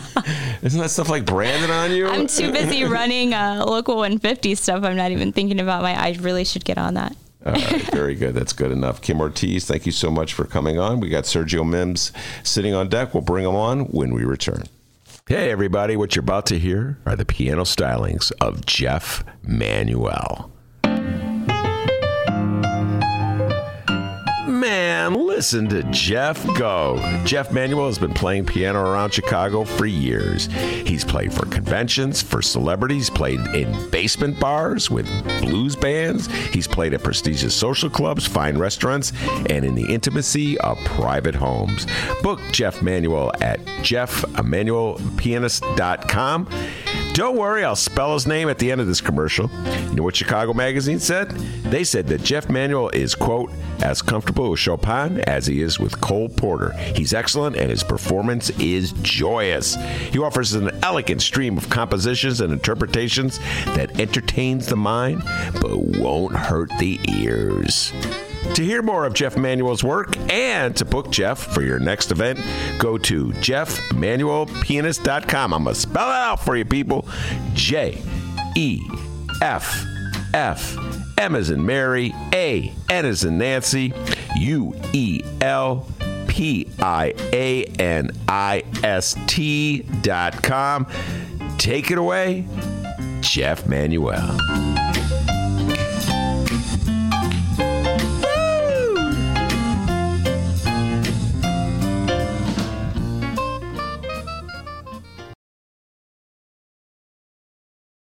All right, people, it's almost football season, which means that the best sports reporters in Chicago at the Chicago Sun-Times want to offer you, yes, you, our listeners, an exclusive deal on unlimited digital access to all of the stories that you love. Do not miss a game this season. Get all the big plays, scores, and stories from the Chicago Sun-Times. For a limited time only, you can lock in our lowest rate yet. That's why ET yet. Only $29.99 for a full year of all the news and sports that you need to know. Stay up to date on breaking stories. Get the deep dives and investigations from Sun-Times reporters like Fran the Woman Spielman. And go deep inside City Hall with best-in-class political reporting. And, of course, cheer for the big games with the best sports team in the city. $29.99 for a full year. $29.99, I say, of unlimited access. You cannot do better than that. Take advantage of this exclusive deal now at suntimes.com/Ben. Welcome back to the Ben Jarofsky Show, live from the Chicago Sun-Times. Yes, indeed. We are live from the Chicago Sun-Times. Sergio Mims from the Black Harvest Film Festival is with us. Before I turn my attention to him, you got an update for us, Dave? Absolutely, I do. Illinois Governor J.B. Pritzker. I'm not a perfect person. Don't say anything bad, this Sergio. Guy's been hustling. Okay. This guy has been hustling, signing legislation. I'll tell you this. If I need someone to take out my toilets, I know where to go. Oh, hey now. So, it's been a while since we had J.B. Pritzker toilet joke. Well, now we need to be a little sensitive now because, as we know, this guy's been, and I've been worried about J.B. Pritzker going day to day, hustling back and forth, signing this bill, flying to Nashville, and coming back and cutting ribbons and hanging out with the butter cow. Well, it's finally caught up to him. Sneed, that damn Sneed gets all the exclusives. Sneed has learned that J.B. Pritzker has fractured his leg. What? What has happened? Sneed has learned Governor J.B. Pritzker has a hairline fracture to his left femur. The upshot, he is under doctor's orders to rest and recover for the next 4 to 6 weeks. Bring the bills over to my bed. He's going to be signing bills while in bed because you know he's not going to stop that. Sneed is also told that the governor, who does not know how the fracture occurred, is in good spirits and will find it difficult to take it easy. Well, let's speculate. How the hell did he do that? He was fighting that Confederate band that was coming to Illinois State. Confederate Railroad. Yeah, remember, he was keeping him off the stage. Get away. All right, Sergio, what do you say? How do he hurt his leg? My gosh, it could be in any myriad of ways. Maybe he got trampled by people,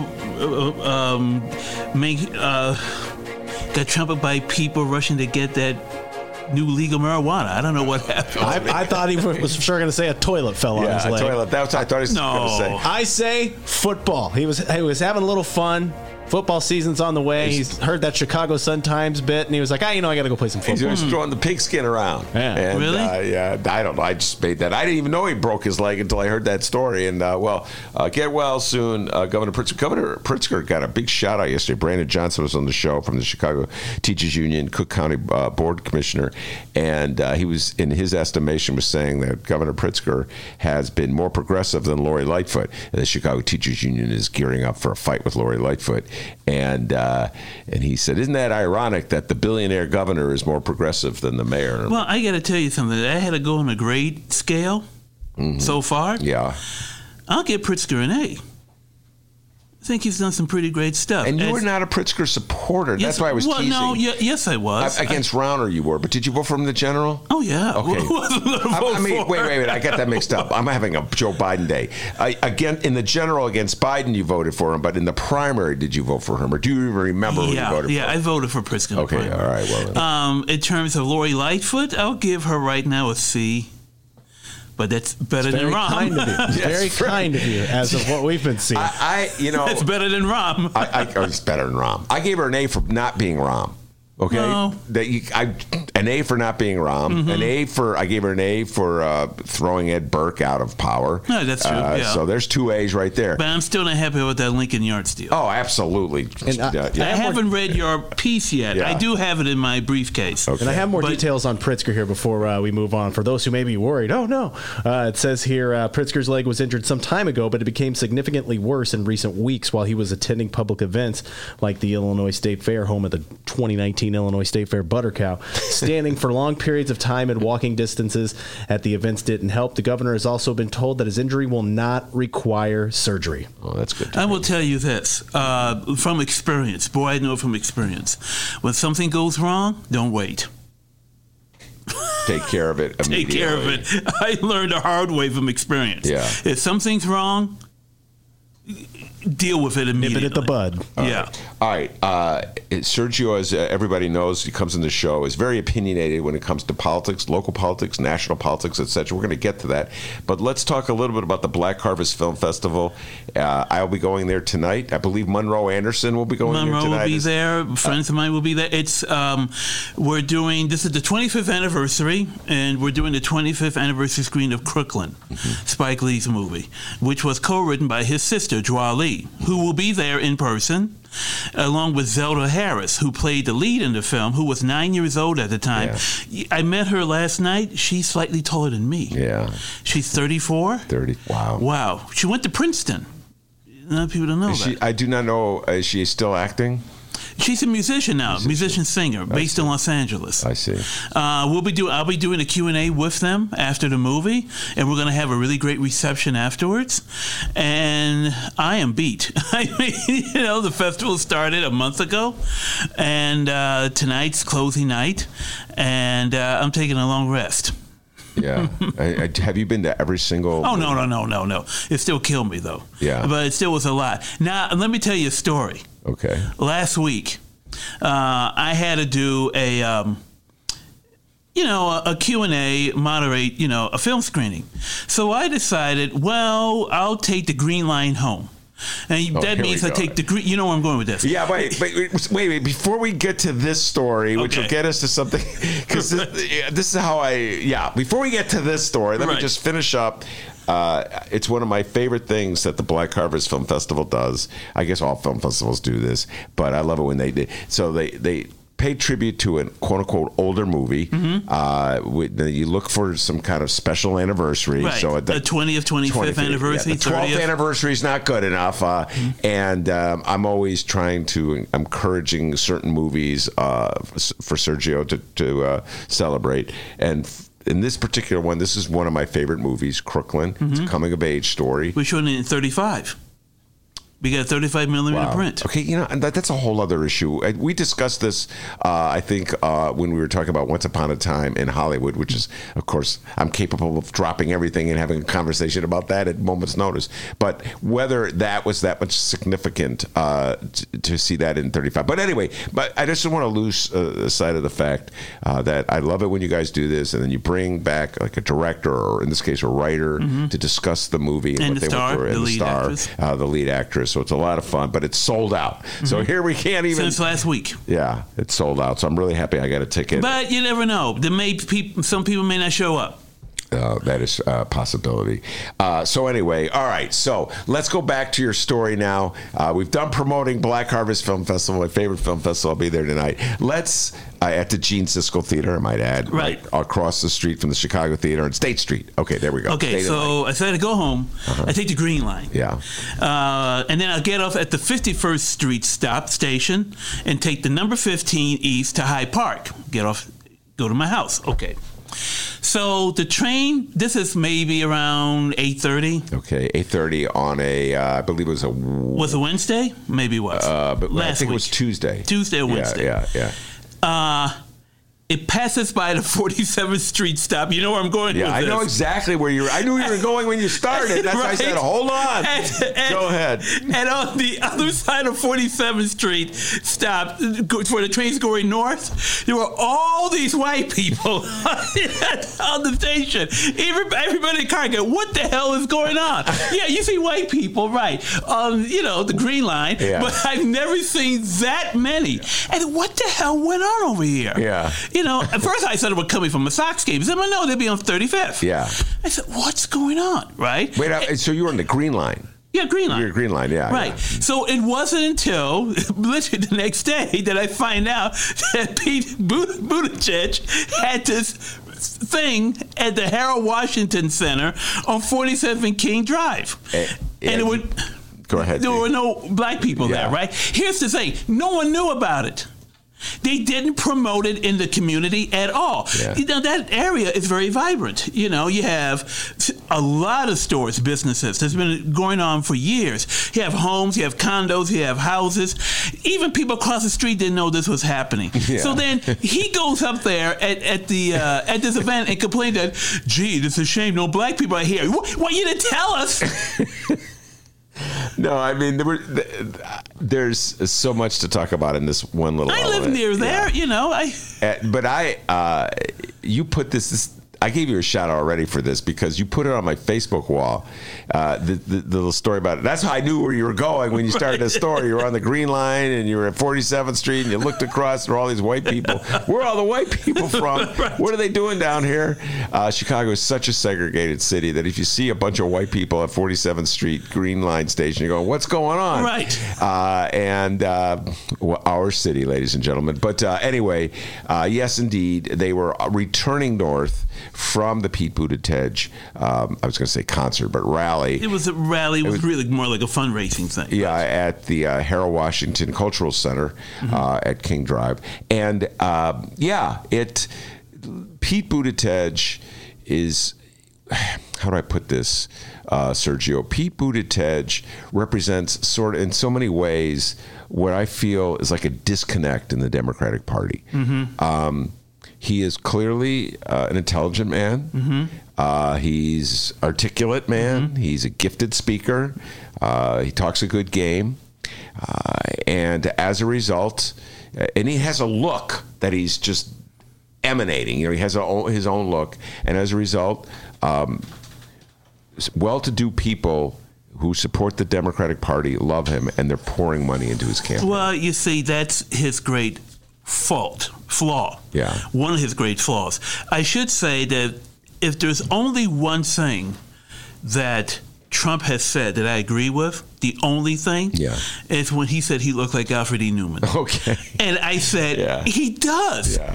I knew he looked like somebody. Yeah, he has a little look, the Alfred E. Newman from Mad Men. And when Trump said that, most millennials did. Like, Buttigieg made a joke about it. I never even heard it. He made a joke. It's like he was making fun of old people. But the disconnect is that none of that is hooked up with the base of the Democratic Party, and particularly black voters. Well, you see, you hit it, right? Because there's all this talk of how come he's not attracting black voters, all right? Yeah. And my theory is that they look at him and they just see another privileged white guy who had it made all his life, And, of course, it's because of you. And when you had Stacey Gates' brother on, Henry Davis, Henry Davis talked about the real Buttigieg and his relationship with the black community in South Bend. Yeah. And until he said that on that show, I'm sure you can still hear it. Yes, right? You can. Yes. It's very much still being listened to, I should tell you. It's one of it opened my eyes. Yeah. It opened the eyes of a lot of people. Yeah. But it's this overprivileged, he's perfect. He can speak 7 languages, and he learned Norwegian on his own. He's a concert pianist.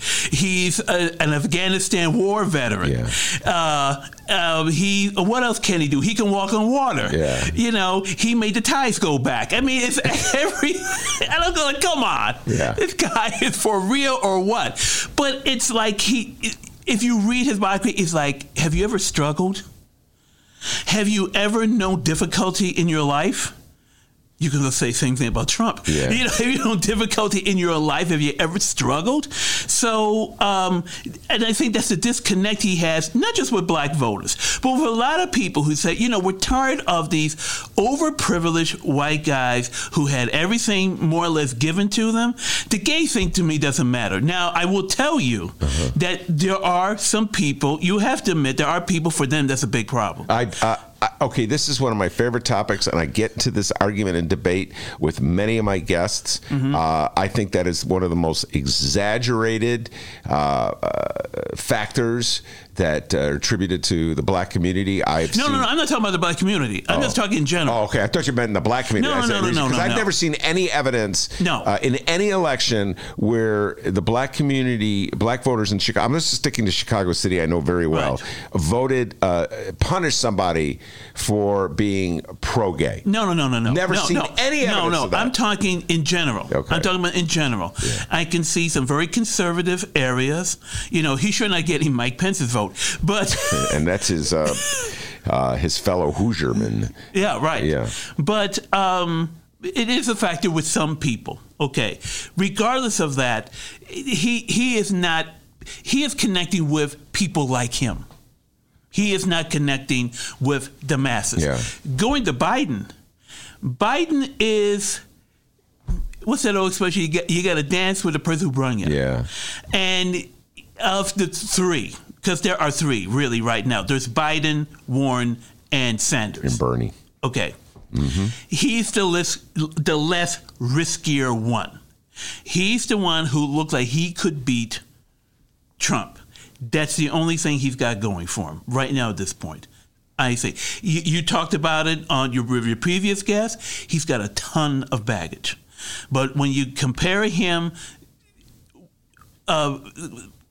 Sanders still scares a lot of people. He's like the old guy you saw screaming at Automat. Yeah. Now, okay, for people who don't understand, the Automat is, it was never popular in Chicago. Yeah. But in New York, it were these vending views where you could go and there would be food, a sandwich, soup, and everything. Yeah. And when I was a kid, my parents would go to New York to visit some of my mother's relatives, right?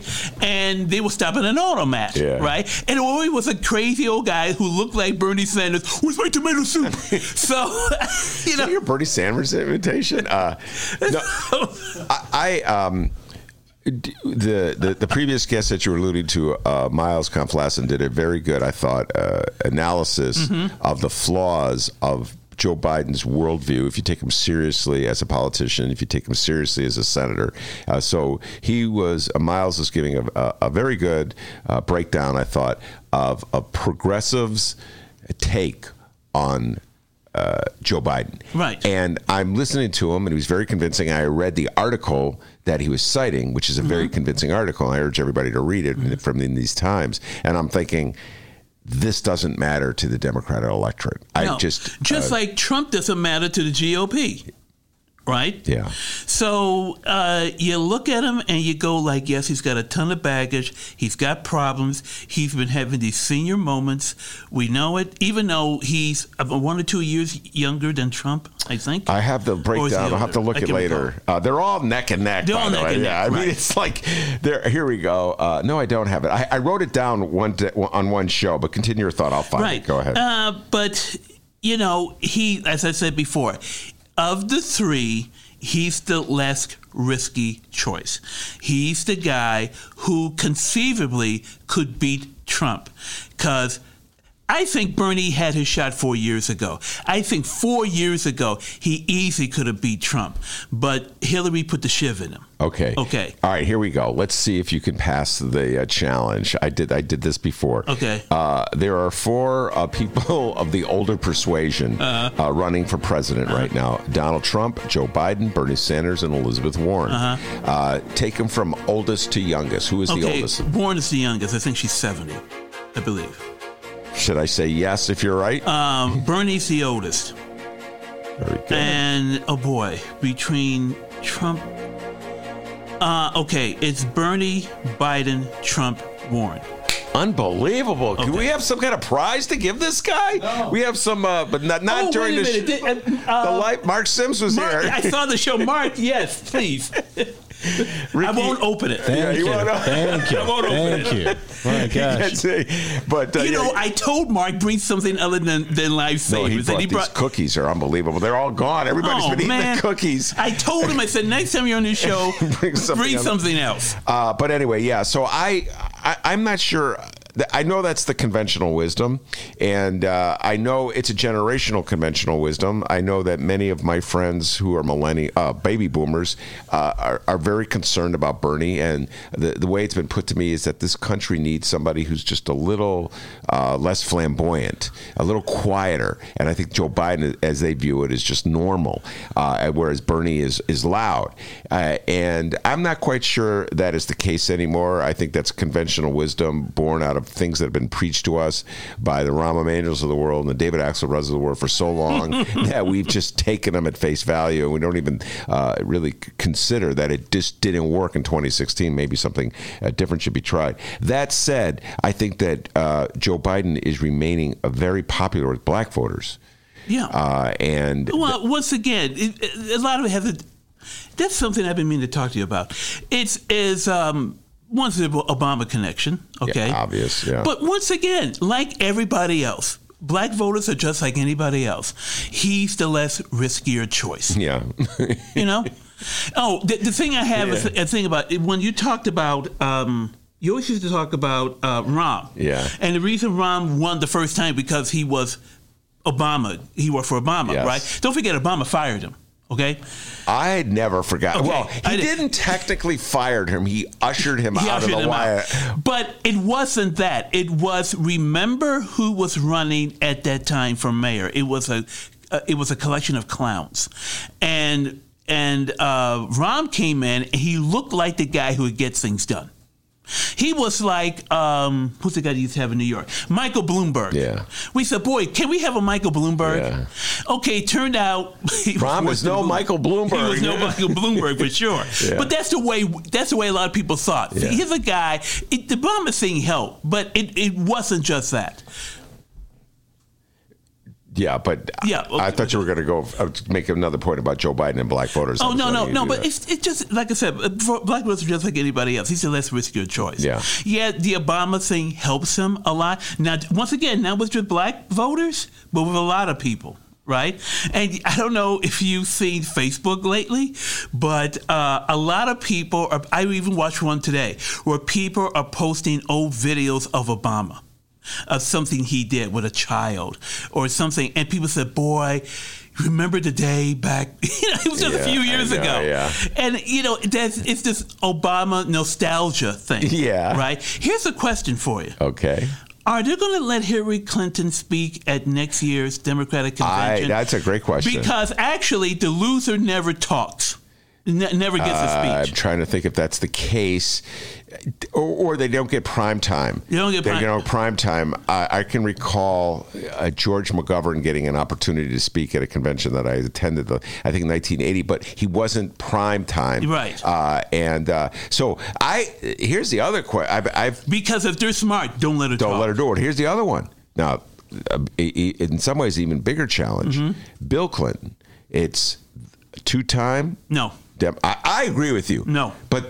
But he's spoken at every single convention since he left office, I'm pretty sure. I agree with you. I think you got to cut that cord. He cut it. I mean, they should have cut it a long time ago. Obama's going to get prime time. Michelle Obama's going to get prime time. You watch. Wow, and not give Hillary. No, they can't afford it. They can't afford it. I know there'll be people pushing for her, they're still devoted Clintonites. Yeah. But if they're smart, you don't want anybody to remember the Clintons, which will get back to why I think men have a problem voting for women. All right, we're going to hold that thought. And I was going to talk about Joe Walsh as well. All right, we'll talk about men voting for women and Joe Walsh when we return. Okay.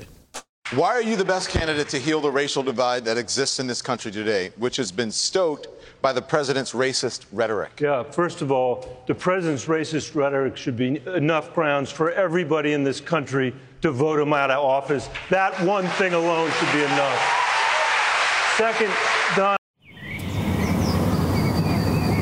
Today's Ben Joravsky Show was brought to you in part by Chicago Architecture Center. Get to know your city on one of Chicago Architecture Center's 65 walking tours. Hear the unforgettable secrets and stories behind Chicago architecture from our expert docents. Book your tour at architecture.org/tours. Now, if you'll excuse me, I'm actually on a tour right now.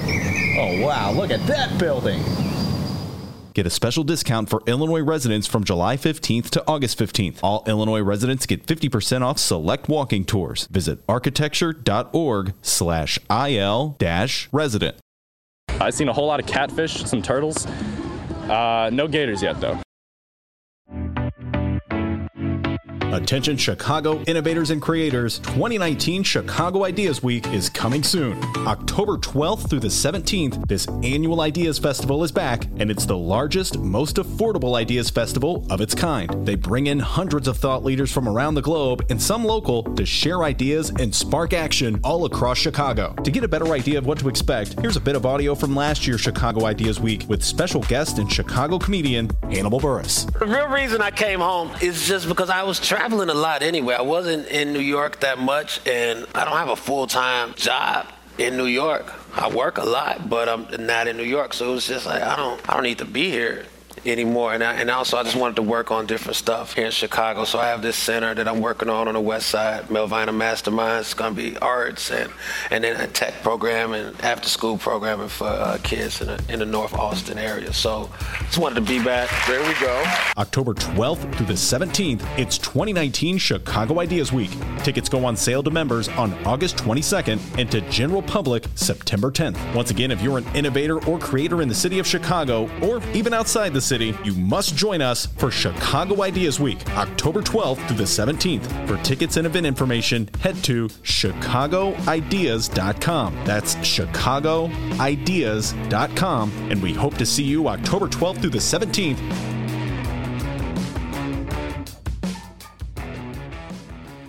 Today's Ben Joravsky Show is brought to you in part by Green Element Resale. They're located at 6241 North Broadway, and people, they are amazing. Furniture, books, appliances, antiques, candles, all kinds of stuff here at Green Element Resale.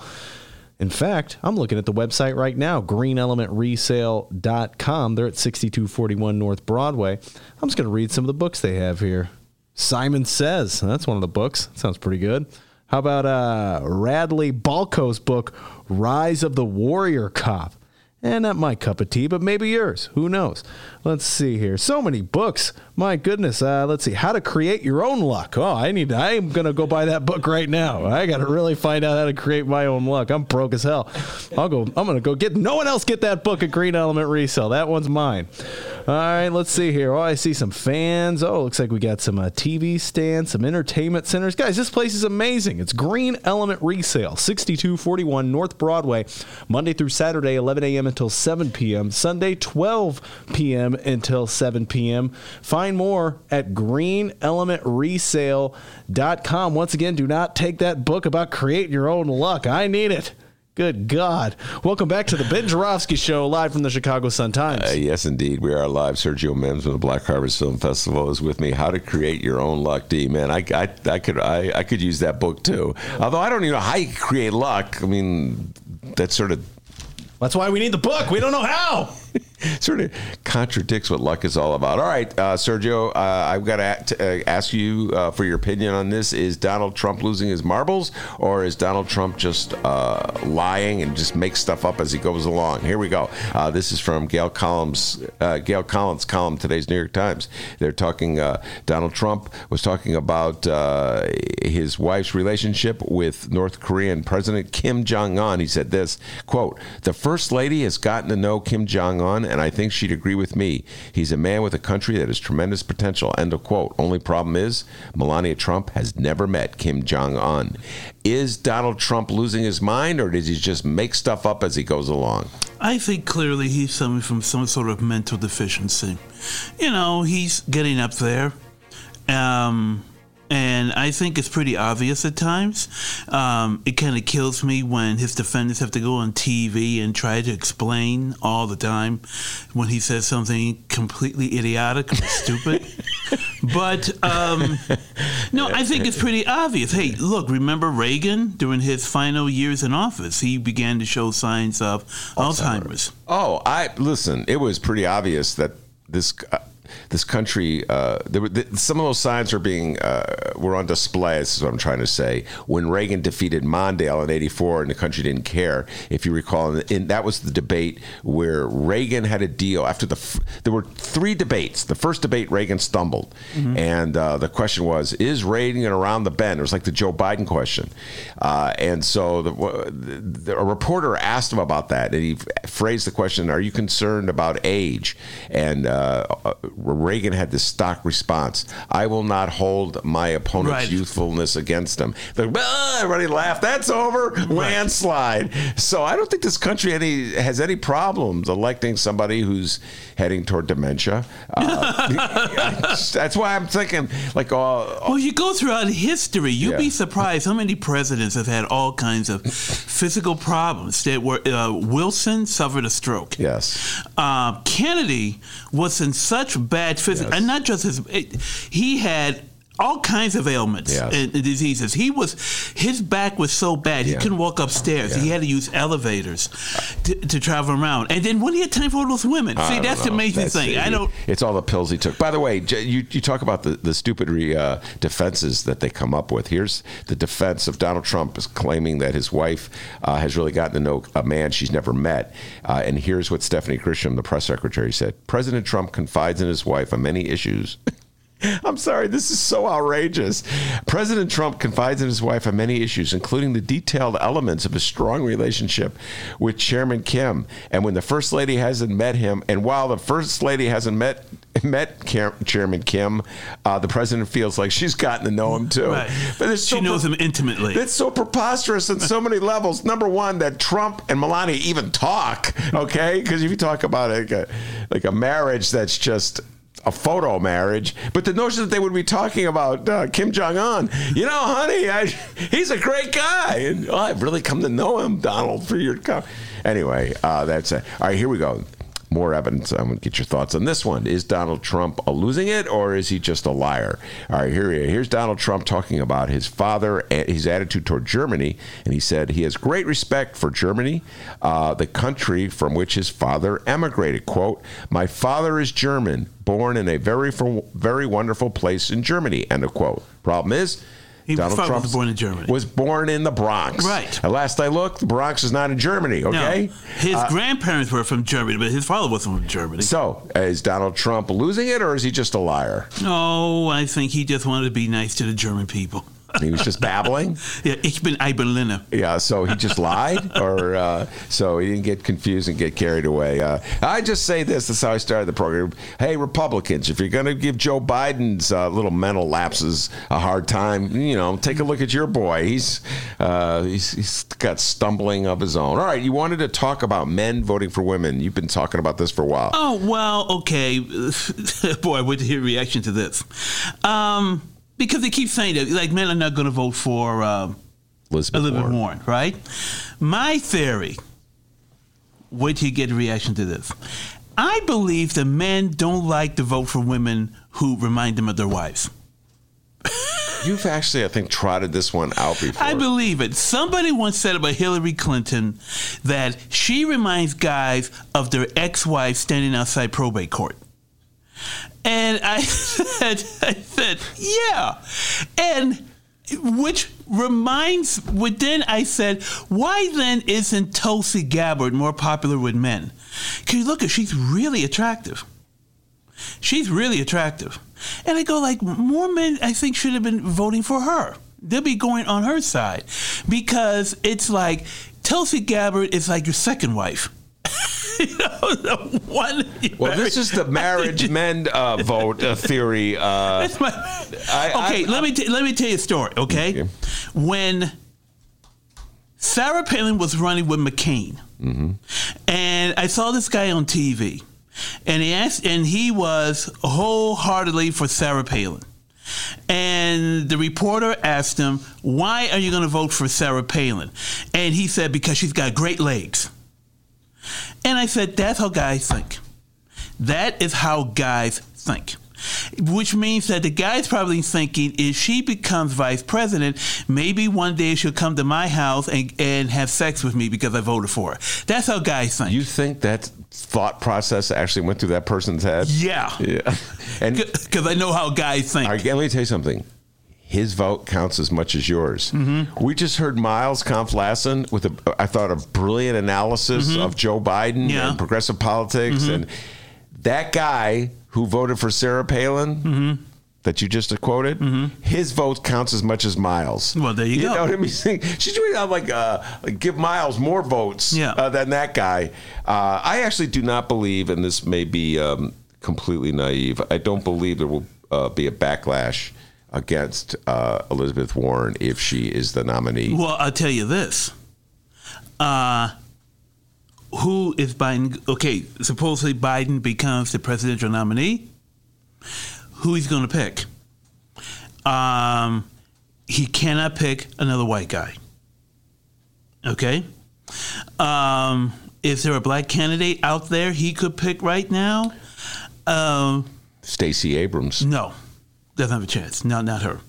I'm thinking the guy who lost in Florida, Andrew Gillum. Possibility. Or what about Warren? Well, they're both from the Northeast. I don't think that counts anymore. Listen, used to be. We'll have plenty of time to talk about this one, but I've said it all along. I would take Castro or Beto O'Rourke, someone from Texas, and just send them down to Texas. That's my hope, because those are swing. That's a 38 electoral votes that could swing the Democrats' way. Julian Castro. who right now, Fidel Castro has a better shot. Okay, being vice president? Of being vice president. All right. No, I'm becoming electing president. Oh, That's yeah. what I mean. No, I'm just saying for vice president. Yeah. But that's a possibility. But I just think the Texas factor is very strong. All right. Your last thought of the day, you said Joe Walsh. I have no idea where you're going to go with this. He endlessly fascinates me because I'm trying to figure out what his end game is. I don't know what it is. Is it a gig on MSNBC? What is his end game? Because he can't, there's no way he can, he knows it. Everybody knows it. He can't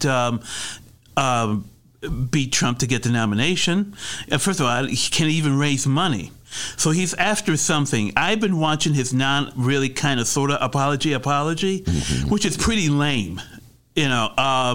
For example, I'm not a racist, but I've said racist things. Yeah. So doesn't that make you a racist? Yeah. He once said that black people were lazy. He actually said that once. And he said, no, he was really testing the limits of free speech.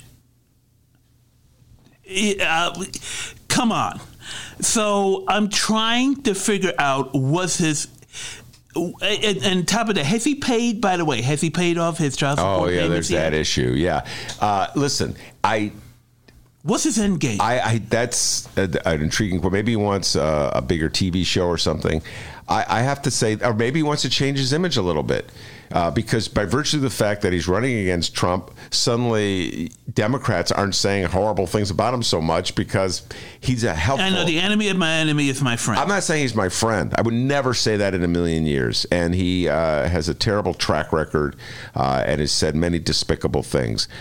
So I would never say he is my friend. I will say this. He is an annoyance to Donald Trump, and I welcome him being an annoyance to Donald Trump. That's the most I'll give for him. But by being an annoyance to Donald Trump, he's sort of burning his bridges to his base. You get what I'm saying? You're right. I have no idea. He'll never be popular with Democrats, so I have no idea what he's up to, and I can't see it working well for him.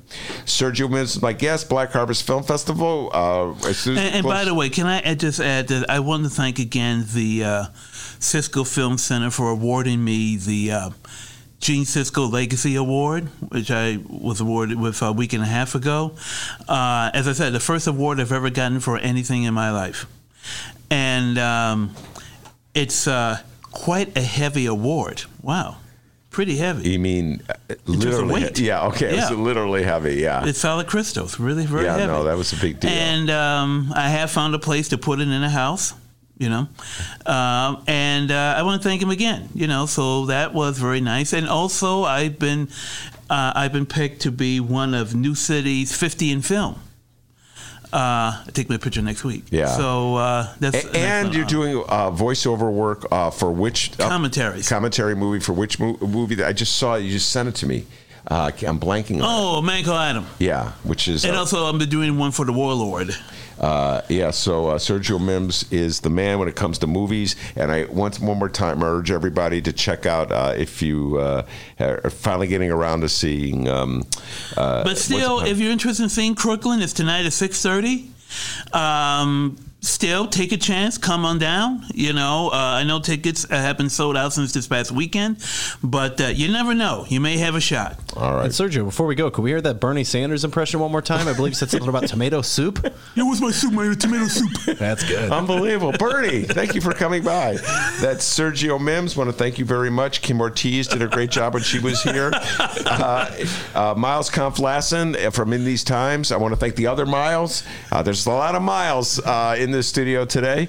He did an outstanding job. I'm sorry. As well. It's just Bernie Sanders sounds like a character from a 1930s Warner Brothers gangster film. You take Louis and Lefty and we'll go down with... Okay. Right. $27. Do it again. No, he's got a good imitation. Tomato soup. And of course, tomato soup? The man, the myth, the legend behind the board. Back home in Alton, Illinois, they call him White Lightning. Give yourself a raise. Take out a petty cash. See you tomorrow, everybody. And remember, you can download previous Ben Joravsky shows and Benny J bonus interviews at both Chicago Sun-Times and Chicago Reader websites, chicago.suntimes.com/pages/Joravsky, chicagoreader.com, and wherever else you download your favorite podcast. Apologies to everybody who tried listening or watching on the Facebook or YouTube live stream today. I don't know what the hell happened, all right? I was trying like crazy. I was under the table, hammering stuff. I don't know what happened. I'm looking into it, and we'll be live tomorrow. And remember, Yeah, we'll be live tomorrow. I was going to say we live stream, but I got to work on it. So follow us on social media at Benny J Show, BENNY, the letter J Show on Facebook and Twitter, The Ben Joravsky Show on Instagram, JORA, V as in Victory, SKY. Isn't that right, Robert Mueller? That's correct.